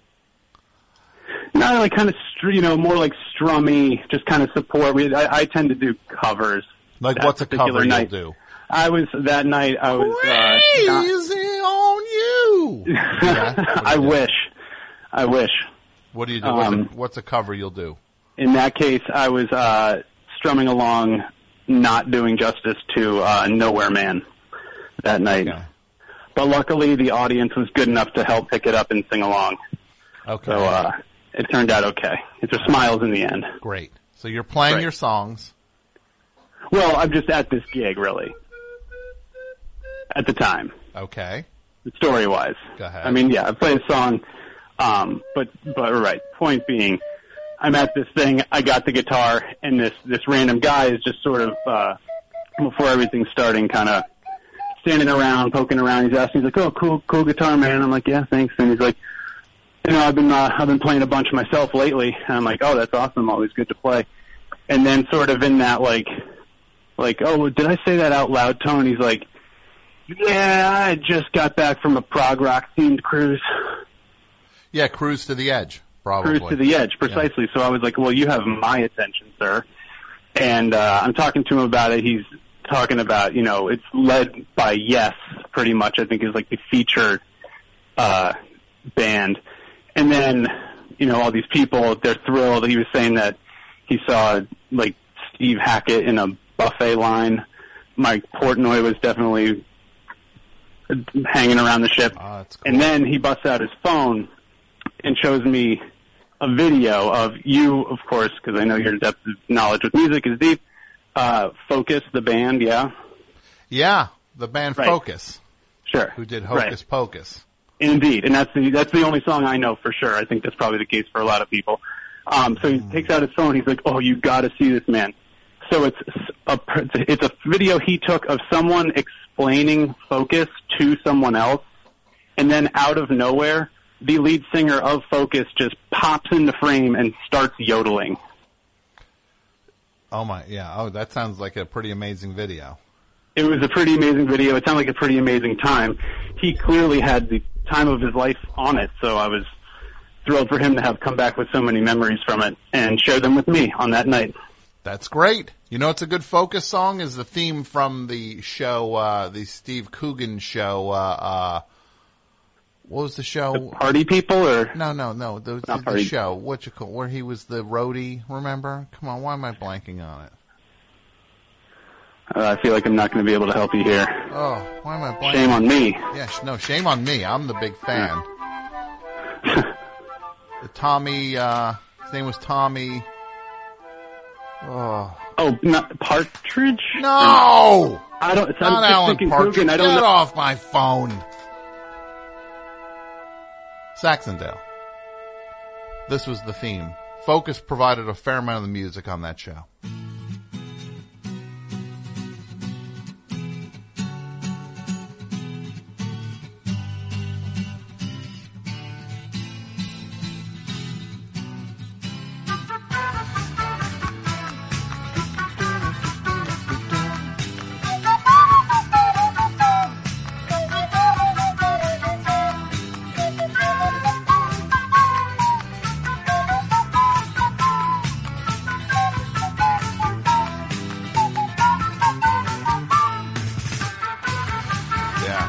Those were the good old days. Those were the old days.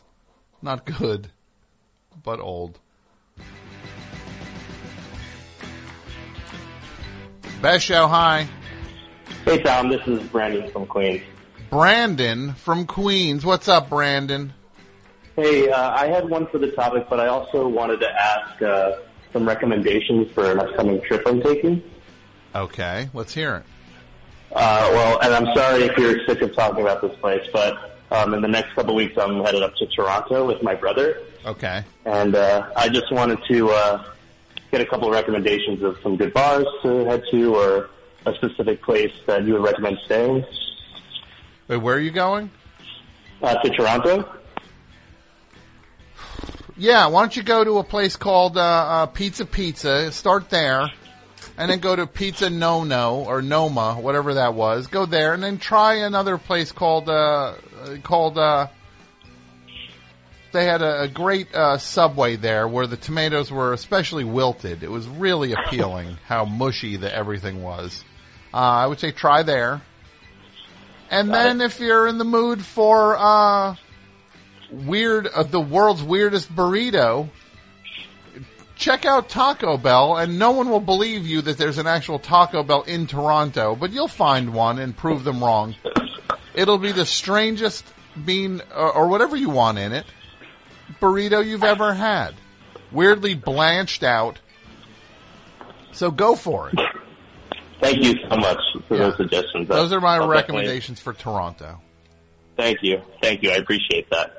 One I had for the topic, I just had one that was best performance in a worst TV show that I've seen.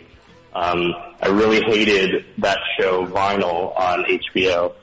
And but I kept watching the whole thing because of how much I love Ray Romano in it. I thought that was just such a great role he played. Yeah, Ray Romano's a pretty good actor. He's like Ray Romano's like turned into a good actor. Yeah. Ever since I saw him in that, I started seeing him in everything else. I was like, wow, he's really got acting chops. He's good on that show, Get Shorty. Also, he's good on that. Oh yeah. And he's good on. He's pretty solid dude. I like him. All right, that's all I had, Tom. Thanks. All right, great, thanks. Best show, hi. Hey, Tom. Hey, how are you? I'm all right. How are you? What's that now? I said, how are you? Oh, I'm doing all right. Thank you for asking. Right. You're the only one that asked. Of course. You're the only one that asked. Yeah. If I had a chocolate factory, you'd have the keys to it right now, buddy.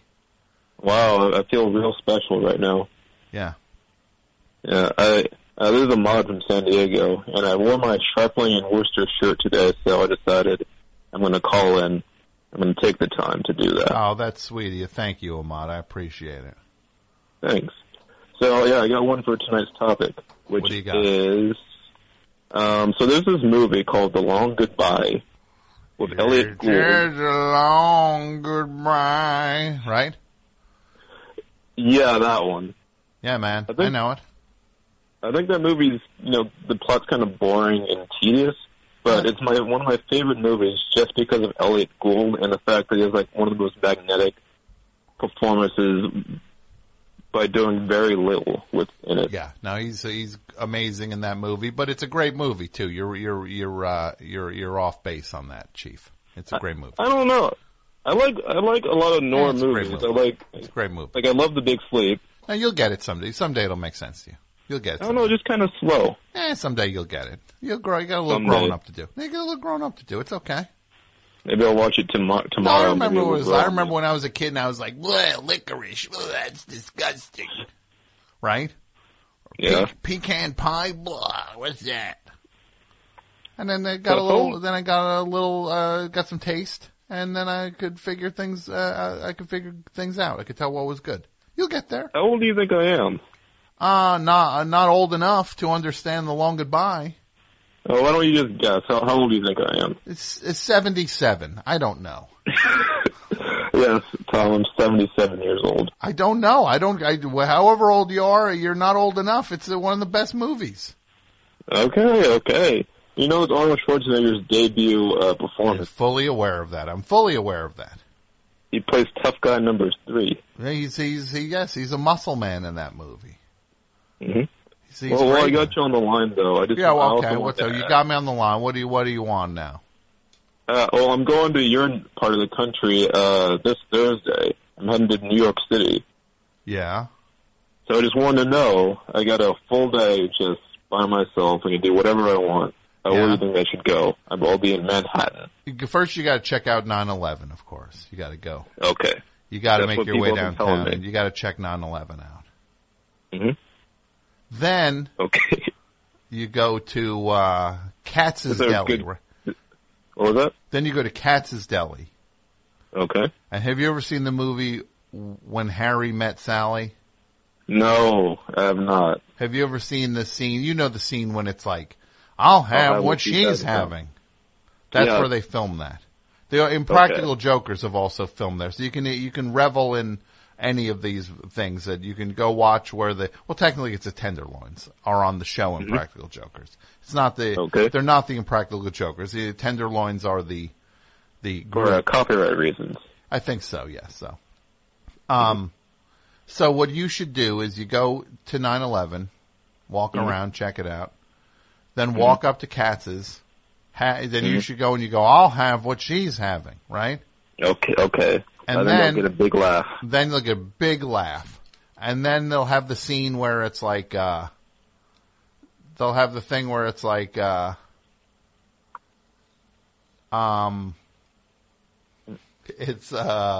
it's send a salami to your boy in the army. Remember that when the Jerky Boys said that on a prank phone call?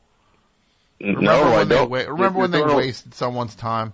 The Jerky Boys. There was someone who probably was just trying to work at a normal job, and then these guys called and wasted their time.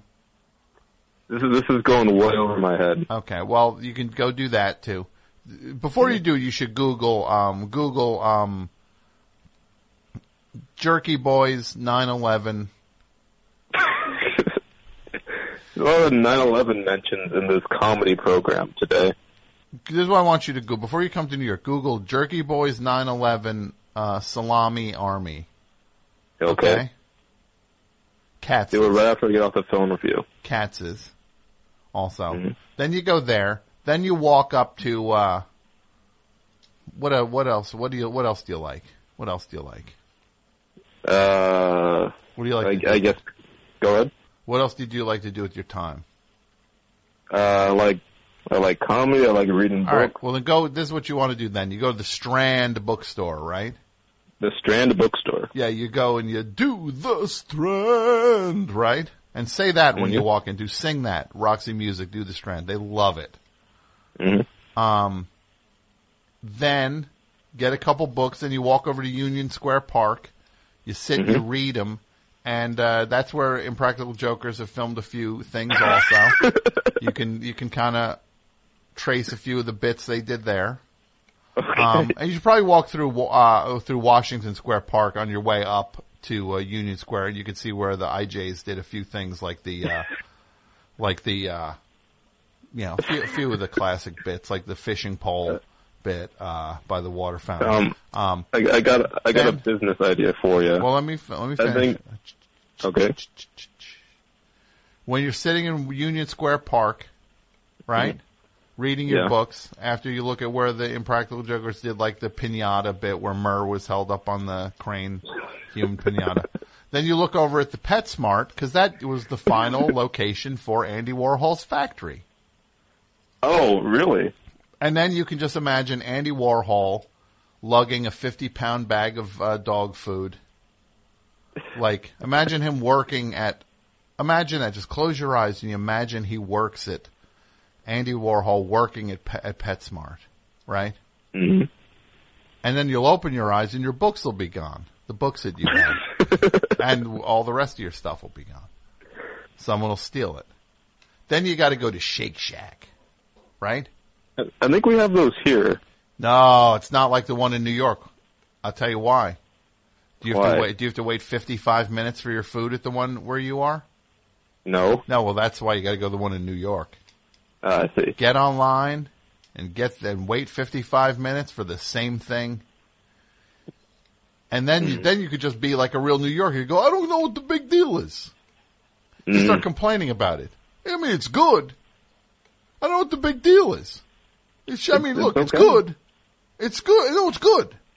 Well, what's the big deal? 55 minutes? Then you do that, right? Yeah. Yeah.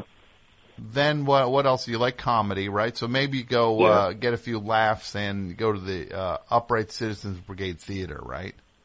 We have that here. Wait, where are you from? I'm from San Diego. We're like a stone's throw from L.A. Yeah, no, I know where San Diego is. What, are you turning me on to the idea of San Diego? I've heard of it. That goes into my next thing I wanted to talk to you about after we're done with this. Then you go to Then you go to the Empire State Building, right? Yeah. You just check it out. Mm-hmm. And just look at it, right? Really take it in. Then there's a museum that has this one picture of a pyramid thing that everyone on Earth seems to be putting on Instagram. I don't know what museum it's at. Okay. But everyone on Earth takes this picture of this one pyramid thing, and it's all over the place, and everybody on Earth seems to have seen it except me. And you go check that out.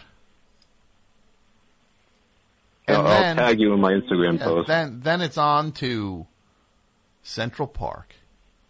Okay. Right? Then you get a carriage ride. By myself. By yourself. Then you go uptown to the diner where they filmed Seinfeld. Okay. And you From go what I in there. understand, it's not a real diner. Well, you so. go in there. No, it is. It's called Monk's. Okay. And you go in there, and you talk about Serenity Now and Shrinkage and yada, yada, yada. And they'll love it when you do that. Right? Okay, yeah. And then you go in there, you say, I'll have what George is having. Right? Okay. Then you go and you say your jacket's made of Gore-Tex. Right? Yeah. I was watching an episode of Seinfeld a couple weeks ago. You know who was on it? He was on it. Well, thank you for asking. I appreciate it. Do you know Tracy Letts? Do you know who Tracy Letts is? I have no clue who Tracy Letts is. Well, never mind. He was on an episode of Seinfeld. Do you know who he is, Yeah, Mike? I know. Tracy Letts? You want me to Google that? No, I'm not talking. Okay, get off my phone. You're driving me nuts. Don't come to New York. We got enough of you rubes here. This guy's going to come, look at the tall buildings, right? Suddenly I'm like Don Rickles. Yeah, this guy's going to come into New York, look at the tall buildings. Be like, hey, Mavis, look at that. There's a... Basho, hi.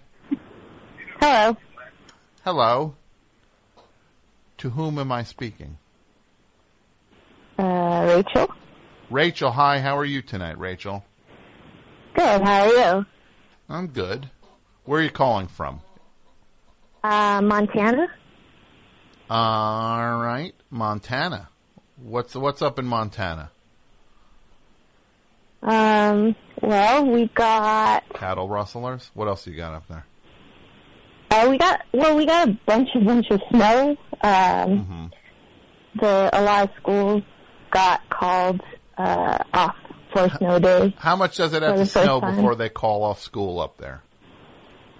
Well, in Butte, for instance, they haven't had a snow day in like 32 years. Okay. So, but I didn't grow up here, so you don't like it. I don't really know. You don't like it so much. You don't like it so much there, do you? No, I actually love it here. Okay. What's your favorite thing about Montana?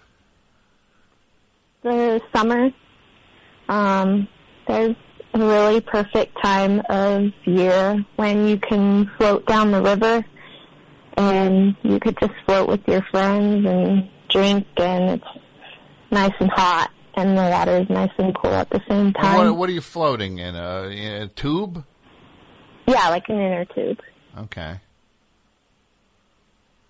But I like that everybody's nice here. Everybody, when you walk down the street, everybody says hi to you. That's nice. Yeah. Do you have something for the topic tonight? I do. Rachel, what do you got? So I'm not sure if this is the best performance in a worst movie or vice versa. But I was thinking Eddie Redmayne in Jupiter Ascending. Yeah, I didn't see that. That's the one with the Chan Man, right? Yeah, Channing Tatum's in it. Yeah. But Eddie Redmayne is pretty amazing, I think, in it. He is kind of a cross between maybe a Marlon Brando and Billy Eichner at the same time. A cross between Marlon Brando and Billy Eichner. Yeah, because he does a lot of, like, type of whispering, talking, but at the same time, he does a lot of yelling. I think you just sold a ticket to see Jupiter Ascending to me. You didn't sell it to me. There's so much. There's Channing Tatum with, like, rocket boots, and he's, like, half wolf, half angel. And then there's, who's the guy in, Sean Bean, I think. And he is... Who? Sean Bean. Okay. He's a king of the bees in it. All right. So it's kind of a You're not making this movie. You're not making it up, are you? This movie. I really am not making it up. And Mila Kunis is a queen of, like, an Earth that was supposed to be the origins of people. All right. I'm going to watch this. But yes, if you watch it, please let us know if Eddie Redmayne, if it was a terrible performance in a really awesome movie or an amazing performance. You got it, Rachel. Rachel, you got it. Okay. All right. All right. You have a great night. Anything else? Yeah, you too. Well, I have more. Let's hear one more, then. One more. Give me one more, please. Okay. Have you seen 50 Shades of Grey? Have I seen 50 Shades of Grey? I did not see it, no. Well, Dakota Johnson, the movie is very, very bad and problematic and just terrible in general, but Dakota Johnson is pretty amazing in it. Okay. And she's the daughter of Don Johnson and Melanie Griffith. Yes, I believe so. Yes.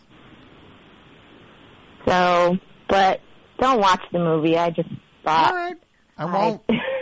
I won't. It's bad. You just didn't sell a ticket for that. No, it's okay if I did. I would sell a ticket for Dakota Johnson. Okay. If you were to find a good movie that had her, like Suspiria or something like that. All right. Perhaps I'll watch Suspiria. Yes, that one's a much better Dakota Johnson movie. Well, thank you, Rachel. You have a great night.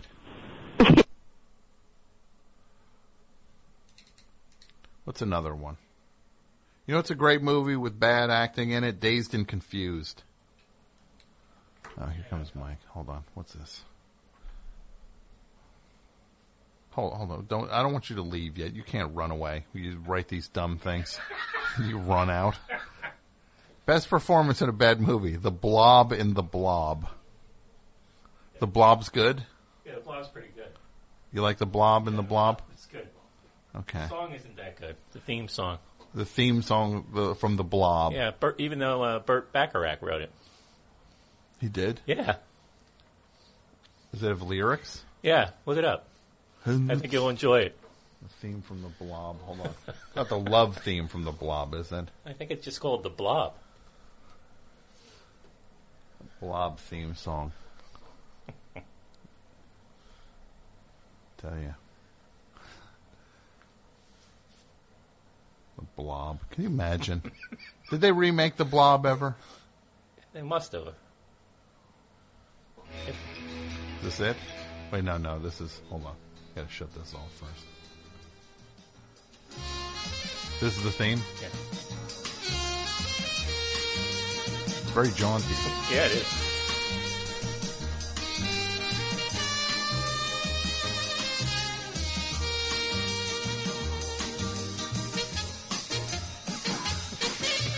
What is this? What are you doing to me, Mike? Get ready.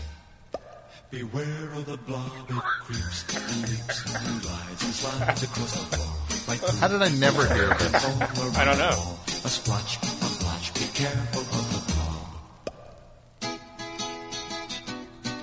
All right, I can't take it. So the Blob is good in the Blob. Blob's a good actor. Yeah, it is. Worst performance in a good movie. The monkey who gets boned. You mean gets a bone cracked across his head? Yeah. In 2001, A Space Odyssey. Yeah. Kind of hams it up a little, doesn't he? The one who gets clonked? Yeah. The thing, yeah, he's not great. Those monkeys. There's some pretty bad acting from all those monkeys in that movie. And how about how do you pronounce the name? Those animals that he put in there. The tapers? Is that a taper? You know, you mean like the kind of like boar type ones? Yeah. I think they're called tapers or tamer. I don't know. Didn't what you do read I look like a zoologist? No, I watched it recently and I was wondering where did he get, because it's clearly a set. So he brought these animals in. Yeah. From a zoo, I take it, or Mike, I just read a 450-page book on the making of 2001. Did they talk about the animals? Yeah, they got him. And they beats him. They didn't beat him, but it's implied that they're beating him. It's boring. That's the most boring part. It's them talking about that's the boring part of the movie. Uh-huh. The movie starts. It's a snooze when you're stuck with the Moon Watcher, whatever his name was. Mm-hmm. The first ape that learned to kill people. Yeah. Bum, bum, bum, bum, right? Yeah. Boo-doo-doo-doo-doo. Still get chills, though, if I watch that and I see that moment when that bone goes up in the air. And then it's the world's greatest time cut. Right? Yeah, it turns into a spaceship. Yeah, still get chills. Yeah. Well, it doesn't turn into a spaceship. Well, it's cut to it. It's cut to a spaceship. Yeah. You realize that bone is not the ship. No, I do realize that. Yeah. All right, get out. So you have these calendars left before you go? Couple left? Couple left. apmike.bandcamp.com. You can still get them. There's a couple left. The next 10 calendars, I'm going to... Hold on, right now we're going to do it. Hold on. Don't look where I have the money hidden, Mike. I didn't see that. I know how much is in here. I averted my eyes. There's a $20 bill. There it is. Yes, right. You win. And sign it. For the next 10 orders Mike gets, one of them is going to, this $20 bill, you're basically going to make money on your calendar. There have been 3 winners so far. Yeah. I threw out one last week. Okay. So, yeah. We got another one. Yeah. And go get your tickets for the Pat Byrne, Jason Gore show at the Good Comedy Theater in Philadelphia this Sunday. It's come to this. Their comedy, their 2-man thing where they each do their individual sets and then they cross and they share the stage at a point. And Greg Gethard will be there. It'll be very funny. People of Philadelphia, do not miss that. Best show. Hey, Tom. This is Mike from Toronto. Mike from Toronto. What's up, Mike? Oh, not much. It's just great to have you back. Oh, thanks, Mike. I appreciate it. The guys did a great job while you were away, but it is very nice to have you back. Oh, you're sweet. You're sweet to say that, Mike. Thank you, sir. You actually got my Jack and Jill one for the topic. Okay. So I was curious if you're familiar with 2003 film called Tiptoe. Other than you're saying 2003, it was like a sequel to 2001. No. 2003. Tiptoe. Oh, you mean the Gary Oldman movie? Yes. That one. Yes. Yeah, I'm familiar with that. Yeah. Okay. I figured. I think that movie is. We would refer to that movie now as problematic. Yeah. Well, the trailer referred to it as the role of a lifetime for Gary Oldman. Mm-hmm. I guess. Yeah. Well, that's all I got. No, that movie's pretty. Did you see it, or you just know the trailer? I didn't. I just found the trailer recently, and I hadn't heard you mention it before. It's pretty strange. I'm surprised it's not in memes everywhere and whatnot.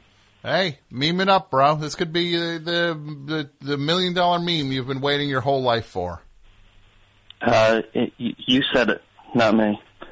Not meme, rather. Okay, thanks, Tom. Have a good night. Get off my phone. Not meme. No, Dazed and Confused. I watched Dazed and Confused the other night, Mike. That's a great movie. I love that movie so much. You look at that cast in that movie. So many people got their start in, that was the first movie for a lot of legit people. Do you know that?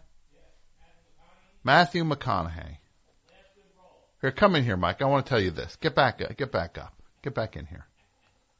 You lazy bum. Let's name a few people. Mila Jovovich. One of the first things she did. Adam Goldberg. You know him? He's very funny. Yeah. Yes. You might know him. He was also featured on Friends. He also portrayed... Didn't he get a spin-off show for a little bit?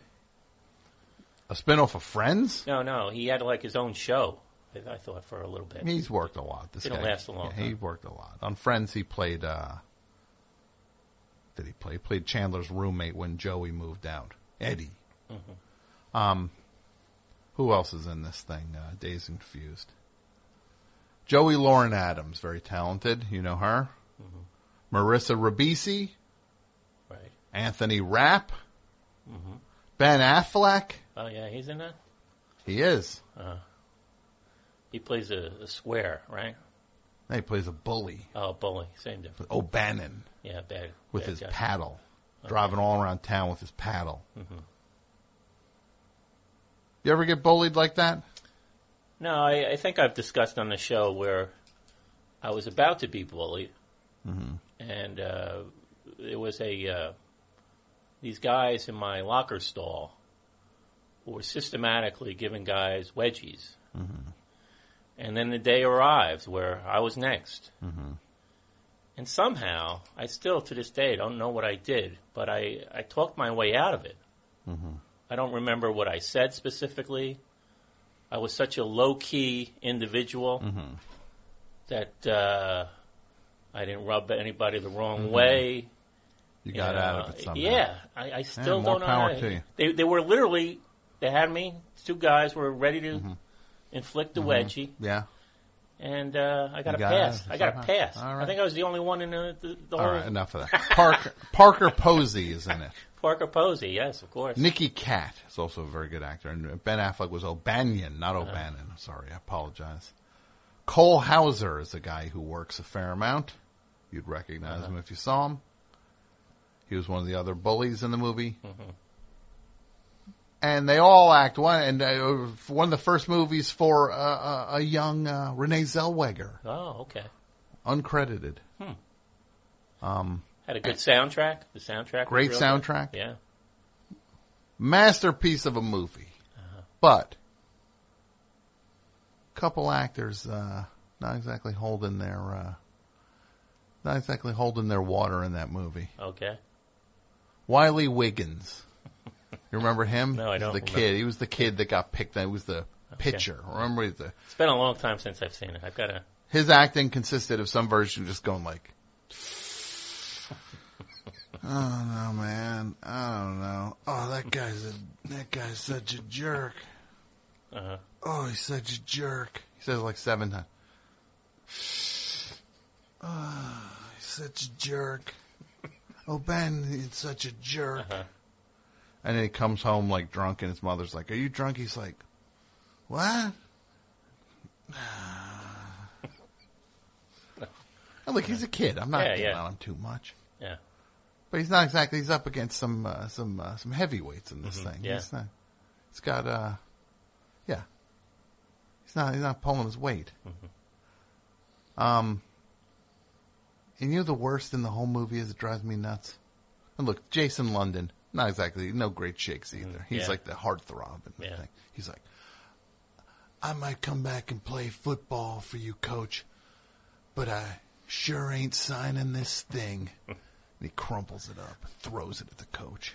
And he went on to greater glory in Mallrats. In Mallrats, that's right, yes.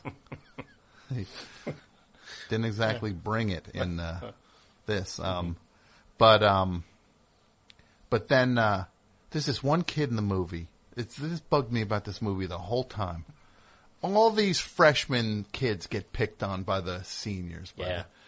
Except this one little rat beats the rap somehow. Let me find his name.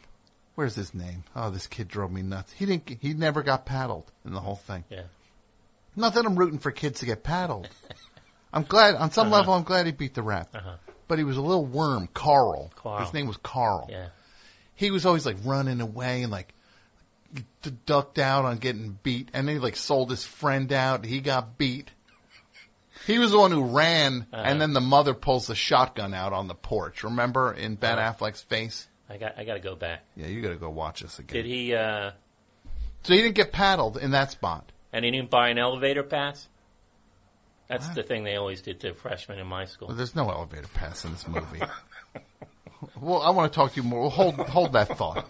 So then he goes, and then they're walking around, and his friend gets paddled, and they throw his friend a beer.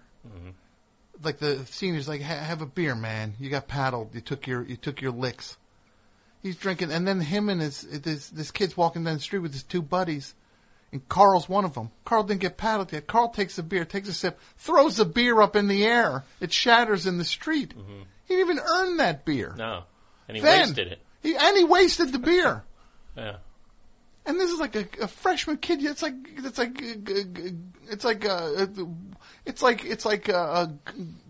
nectar of the gods. Yeah. These kids got their hand on a single beer. Yeah. So then, on top of that, now they go to the rec center, to the arcade where they're playing pool and all this stuff, right? And our guy Mitch, played by Wiley Wiggins, is going like, "Oh man, O'Banion's in there. What a jerk! Hey, you want to get revenge on O'Banion?" It's like, what do you want to get revenge? You want to get revenge? You already got paddled. He got paddled. This kid got paddled hard. So he gets his buddy Carl to pretend he got caught. And then Ben Affleck comes out with his paddle. And he's about to paddle Carl like nobody's business, right? Is Ben Affleck ever without the paddle? I mean, he just carries around all the time? You'd be more likely to see him without his foot in this movie than without that paddle. So then, Carl's lined up against the outside of this like auto body shop or whatever it is, about to get paddled by O'Banion. Then they dump paint on from the roof. Two other kids dump paint on O'Banion. Carl doesn't get paddled. He runs off. He beats the rap. The only way Carl also interrupts. He also blocks his buddy who's smooching a young lady at the school dance. He's like, stop it. You wouldn't even know what to do with it, son. He says something like that. This kid was actually smooching a classmate. Yeah, nice. We got to get out of here. What do you mean, man? I was smooching with the... you wouldn't even know what to do with it, son. Calls him son.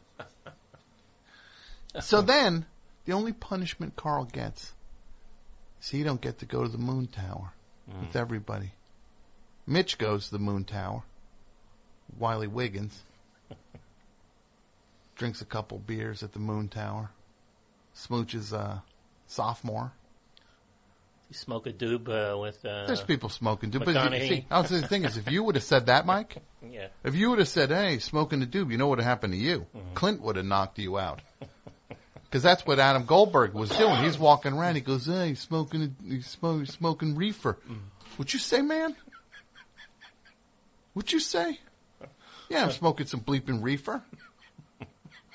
You want to fight? And he calls him like Isaac Newton or something. I'm telling you, you would have ended up just like Adam Goldberg. Adam Goldberg. I forgot all the paddling Mike. in the movie. Yeah. I got to go back. Yeah. They could have called this movie Paddles. They could have called it Paddles of Summer. There's so many paddles in this movie. This movie paddle sales must have gone up You have through to the talk roof. to some Texas people to see whether this is a real thing down there. Whether they're paddling? Yeah, it was Yeah. paddling a thing kids did to each other. Mike? I mean, we had wedgies, you know. That is I think great. you spoke about swirlies. Yeah, there were That swirlies. wasn't popular in my school. I never got one. Uh-huh. You say it like I did. Uh-huh. No, I didn't. No, Yeah. You I don't thought believe me? Perhaps you brought it up a few times. And, It was always a threat. You're going to get a swirly. Uh-huh. I tell you, I would have been terrified. Can you imagine if I got a swirly? I'd saw my face off if I got a swirly. That'd be the end of my face. I couldn't bring it with me. Yeah. Ever again. You get your face shoved in a toilet? And a school toilet? I was just going to say the gym toilet. Yeah. Where it's wide open. There's no stalls. Yeah. Why did gymnasium bathrooms? I mean, Yeah. my gymnasium bathroom had no stalls, right? Yeah. Yours didn't have any, right? Oh, they had stalls. Oh, you had stalls in your Where'd you gym, go to gym jail? bathroom? Where'd you go to school? Stat like 13? I don't even know what that is. It's like a prison, right? My gym bathroom had no stalls. So if you had to use the toilet for what it's used for, you were wide open. So people walking by can see you. That's the most disgusting thing I've ever heard in my life. But that's, nobody complained about it. That was just the way it was accepted in the gym bathroom for some reason. I would have decided at that point, well, I guess I'm not graduating from school then. Yeah. I guess I don't go to school then. But another thing that people did in school is whenever you did really have to use the toilet, you basically went to the nurse's office. You went to the was nurse's like office? Well, I never did. I was able to pretty much. I can count the number of times I had to use the toilet with All one right, hand. that's great. But that's what people did, just because it was safer there. Uh-huh. And you can't blame them. In the nurse's office. Yeah. Yeah.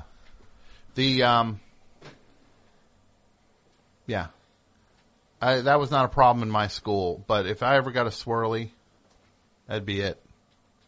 Yeah. Someone shoves your face in a school toilet, Yeah, Pat? yeah. Swirly? I mean, I always thought I would drown, or the person who would be getting swirled would drown. The likelihood of drowning is high, right? I'd say it's pretty low, actually. I would say the kids are not holding you in that long. You have to turn your head a little bit, I guess. Because you're also, maybe unless you're going... Well, what if somebody drowned? Like in the history of swirlies. Oh, I'm sure it's happened. Oh, yeah. Can you imagine that? Yeah. I mean, just being like Yeah. friends with somebody who died from that or related to something, It's just like, oh. Yeah, swirly related. Death. Yeah. Death by swirly. I got to Google that. All right, get out. Get out, Mike. My fault. Death by swirly. Best show. Hey, it's Jessica. Jessica from Ithaca. How are you tonight, Jessica? I said Jessica. So you... Oh, the Ithaca part got me.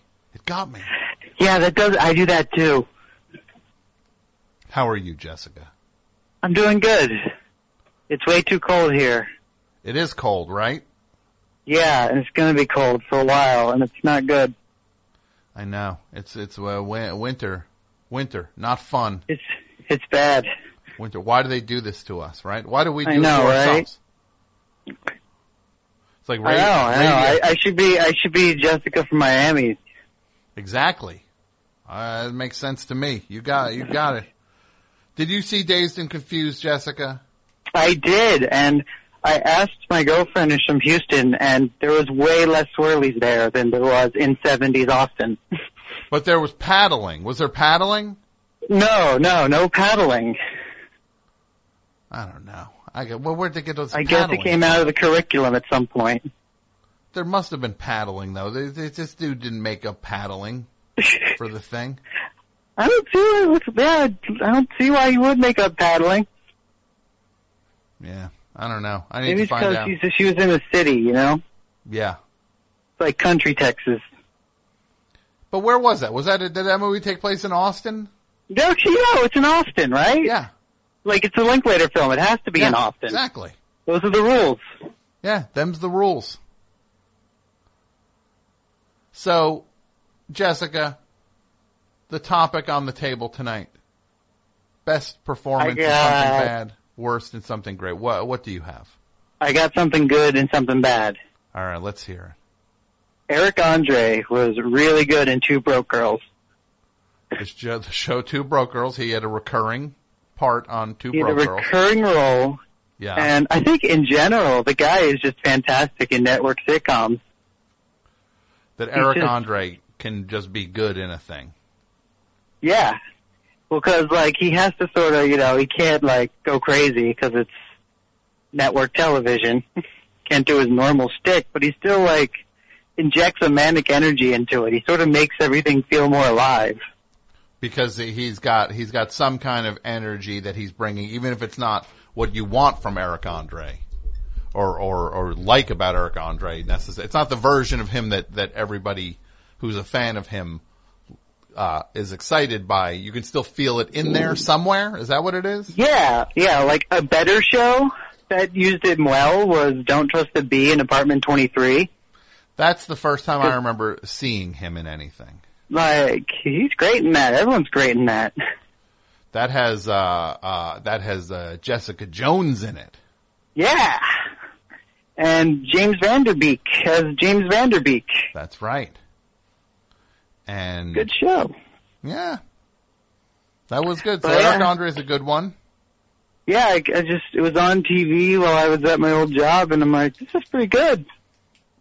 What's Not another normally one? my show I watch, No. and that's all I could think of. Two Broke I Girls. just had to call in with that. Two Broke Girls is always just like, the rhythm of that show is always where it's just like, Very stiff. Yeah. Where it's just like, it's always like a dirty joke on the thing. And that's fine. I guess. It's not my kind of show. Wasn't for me. No. Like Spike Lee said about Green Book, not my cup of tea. Not my cup of tea. So, when that won Best Picture, he got up and left at the Oscars. How is it that they didn't film? How is it that that's not the thing that there was a camera? How there was not like, how whoever's directing this thing, there must be someone directing this thing go like, look, we're never going to put this on the air in a million years. I want a camera on Spike Lee. When this Best Picture gets announced, there has to be a camera. Keep a camera on him. Just for myself, I want to see what happens. I heard like they didn't actually let him out of the theater. They're like, no, you have to sit back down. Yeah, they made Mr. Lee. Yeah, Mr. Lee. He tried to leave with his Oscar that he had just won. Like literally to just leave the pavilion with the Oscar. And they made him go like, no, sir, please don't leave yet. You please go take your seat again. And then he went We back. have to do pictures later. You won for once. There has to be footage of him leaving. Someone had to have filmed it on their cell phone or something. I'm sorry. I need to see I need to see him just go, nope. Just gets up, walks out like, I'm leaving. What? No, I'm leaving. Like, not how he wanted to spend his night. No. No. So, what is a bad thing and a good thing, Jessica? Like something bad and something good. Like who was bad and something good? Do you have one for the other version of it? I didn't think. If you don't worry. Something real quick. You don't have to drum one up now though. This call was already an unqualified success. Oh, wonderful. Thank you. You did it. All right? All right. Thank you so much. You have a great night. You too. Night. Best show, hi. Yes, hi, Tom? Yeah, hi. Who's this? Yeah, how are you, sir? I'm good. To whom am I speaking? Let me get this off speaker, I'm sorry. Yeah, let's do that. Hey, this is Devin. Devin. Yes. Where are you calling from, Devin? Oh, little town called Bucyrus, Ohio. Beautiful place? Well, you know, they're doing a lot to make it more beautiful. Like what are Murals. they doing? Mural. Oh, they took down an old movie house, and they turned it into a little park. It's called Shiners Park because the name of the theater was called Shiners.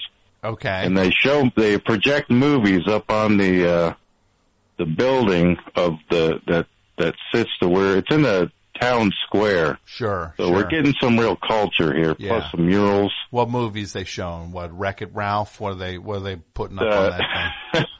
They've shown Grease, like everybody to sing along to. Sing-along Grease. version of Grease? Yeah, I would do that. Yeah, I haven't been to any of them because I'm always at work, but it's in the summertime. Sure.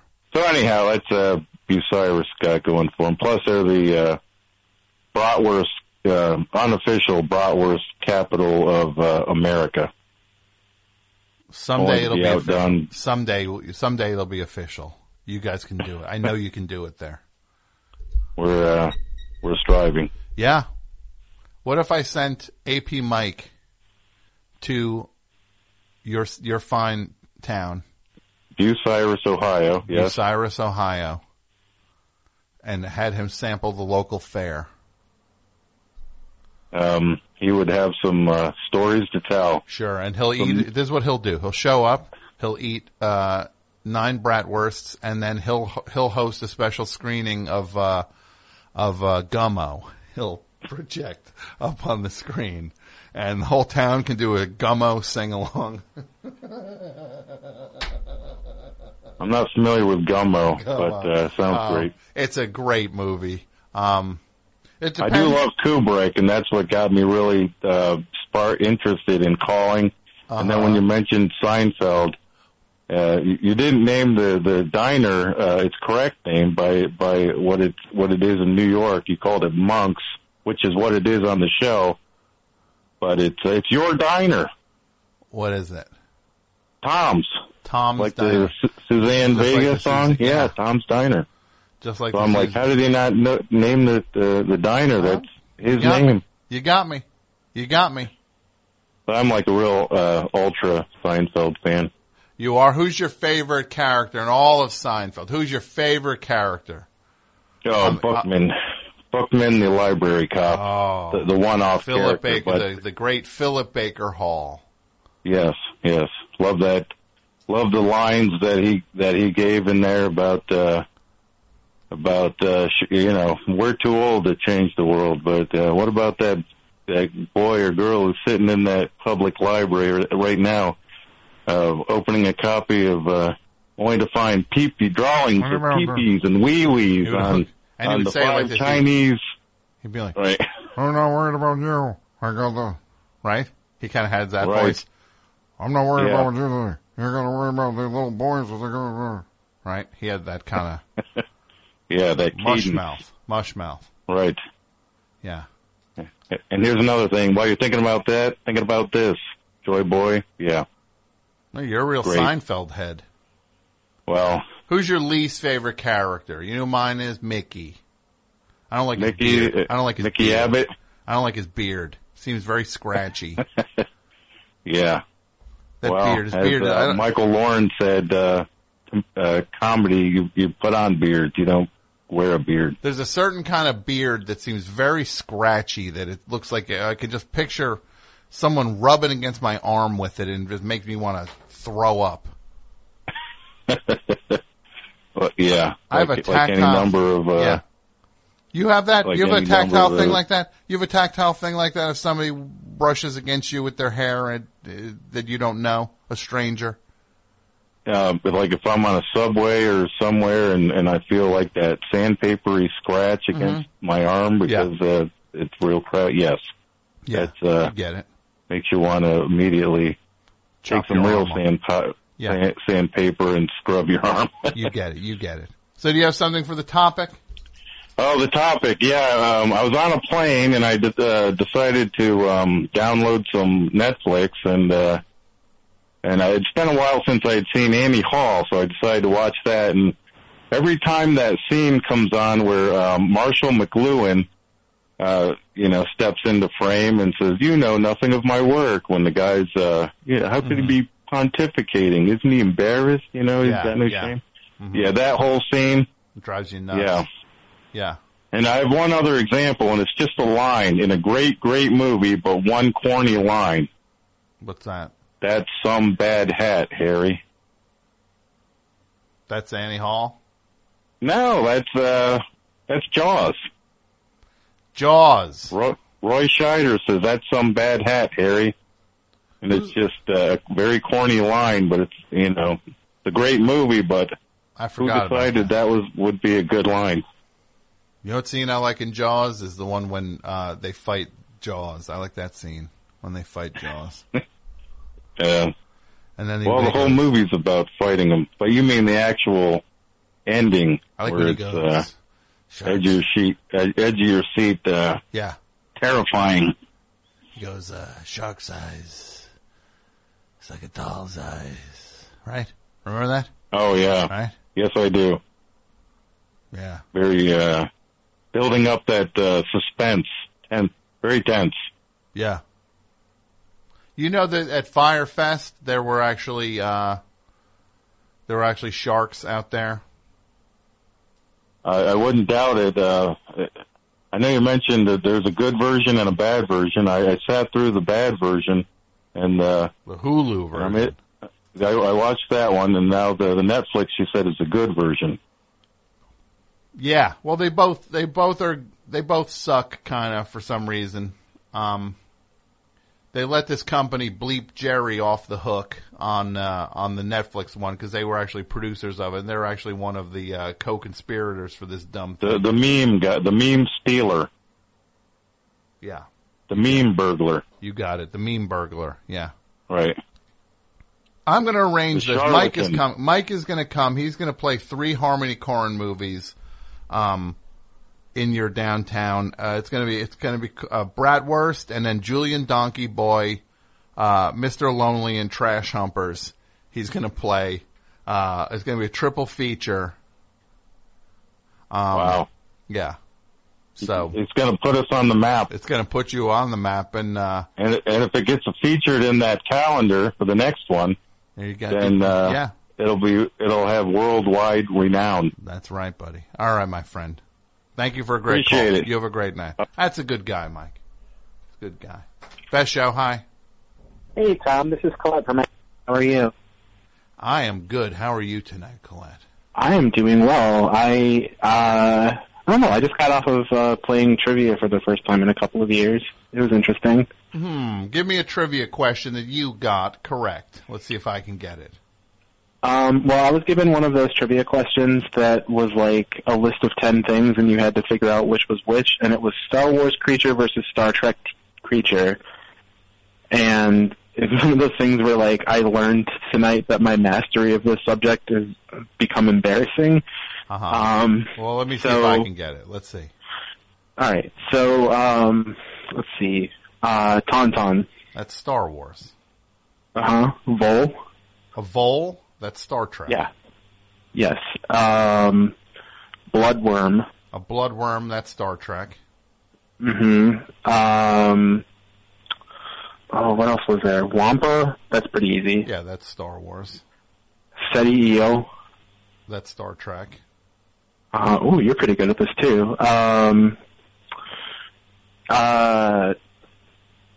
There was something from like episode 2, but I don't remember what that was because that movie's trash. Well, then I would say Star Wars because you just told me it was from episode 2. Yeah, I would be very bad at doing trivia. Yes, you would say, "Oh, what's the one from episode 2? Is it Star Wars?" Star Wars episode 2, Wrath of Khan. That's how I would recover from that. No one would catch my flub. You'd get them. Yeah, I just nail them straight to the wall with that. Collette, anything come to mind with this topic? Do you have anything? Yeah, I do actually. I was like thinking about this because I was actually thinking about the whole franchise recently for no reason. But you know, like the Hunger Games franchise. Yes, I've not seen all of the stuff. I see parts of all the movies when they're on the TV. I think that those movies are pretty bad. I think that Donald Sutherland's performances in them is very good. Because like that's a series of movies where like everyone is super over the top. Like you have Stanley Tucci dressed like Will Ferrell's character from Zoolander, and like practically everyone else is dressed like that too. And they're all like screaming and yelling, and all this stuff is going on. And meanwhile, Donald Sutherland is the president of whatever the United States is called. And he looks like an evil Santa Claus, but he pulls off like this incredible performance where like despite looking completely ridiculous, he feels totally menacing and real in a way that like, I don't know, like the movie actually managed to pull off its allegorical meaning as to like how things are today because Donald Sutherland is a really convincing evil president. Mm-hmm. And he has this scene where he gets killed, not to spoil the movie. What? He gets killed. Oh!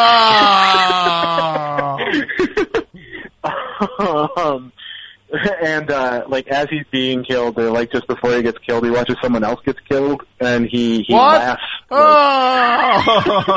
You're spoiling everything. No, well, I mean, it's not really, I don't know, I hate spoiling things for people. I did that once, to someone at a movie theater, and it was, like, probably one of the worst things I've ever done. So I'm sorry, I apologize. Don't worry. But like, he just, like, has this, like, stone cold, like, menacing laugh, like, while he's, like, staring Jennifer Lawrence in the eyes. And, what? Like, No! He stares her in the eyes.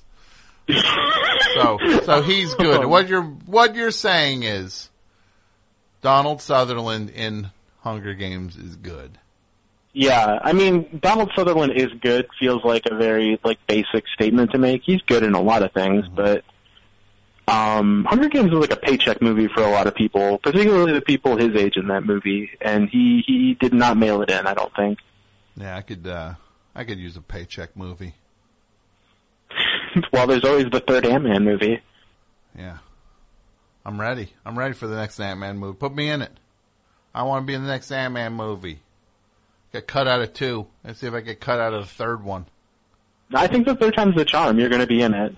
I got to get a good part in this third Ant-Man movie. I got cut out of the first 2.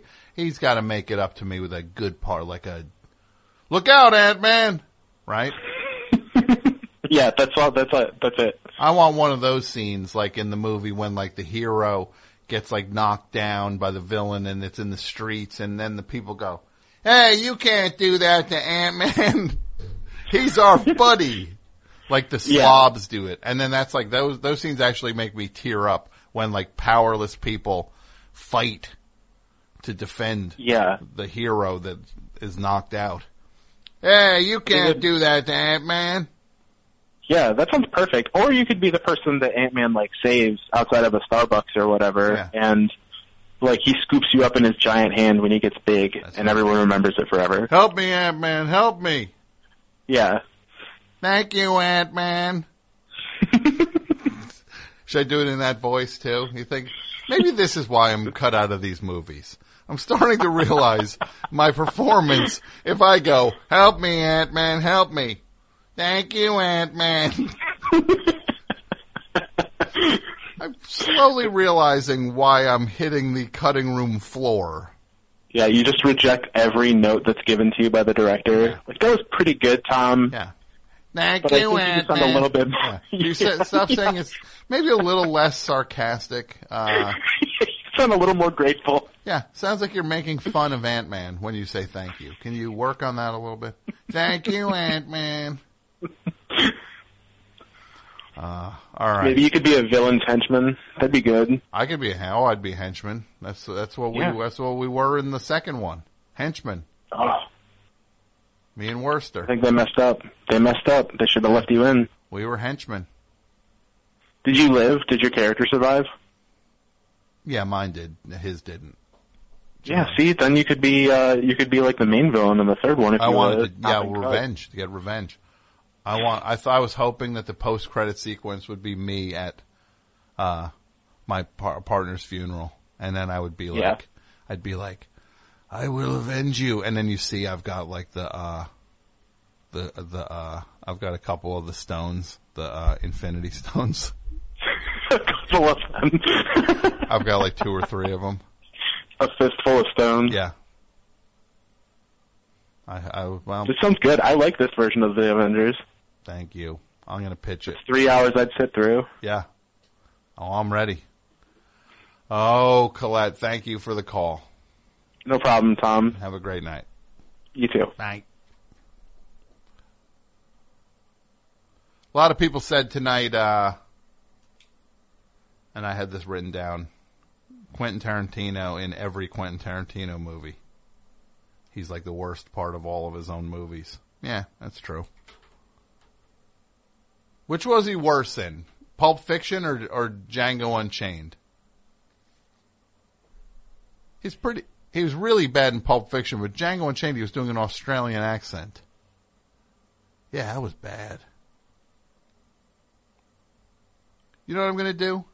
I'm going to say goodnight. We did it. We done did it.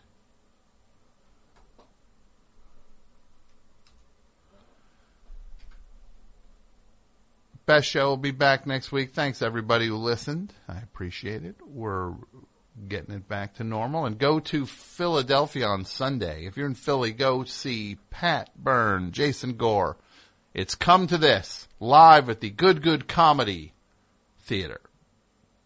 You can get more information over at, what is it, Good Comedy, at Good Comedy? Yeah. Go check that out. Go check them out. It's very funny. It'll be great. apmike.bandcamp.com, and you listen to new episodes of Meet My Friends of Friends up at the Patreon, patreon.com/thebestshow. New episodes going up and more to come, and thank you for listening. And here is that Roy Orbison song I said I would play for that guy earlier, Roy. The Comedians. And this song, this song holds true, baby.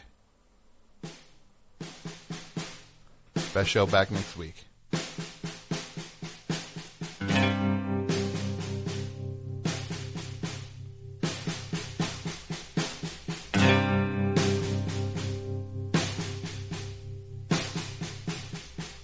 I sat there alone up on the Ferris wheel, a pastel-colored carriage in the air.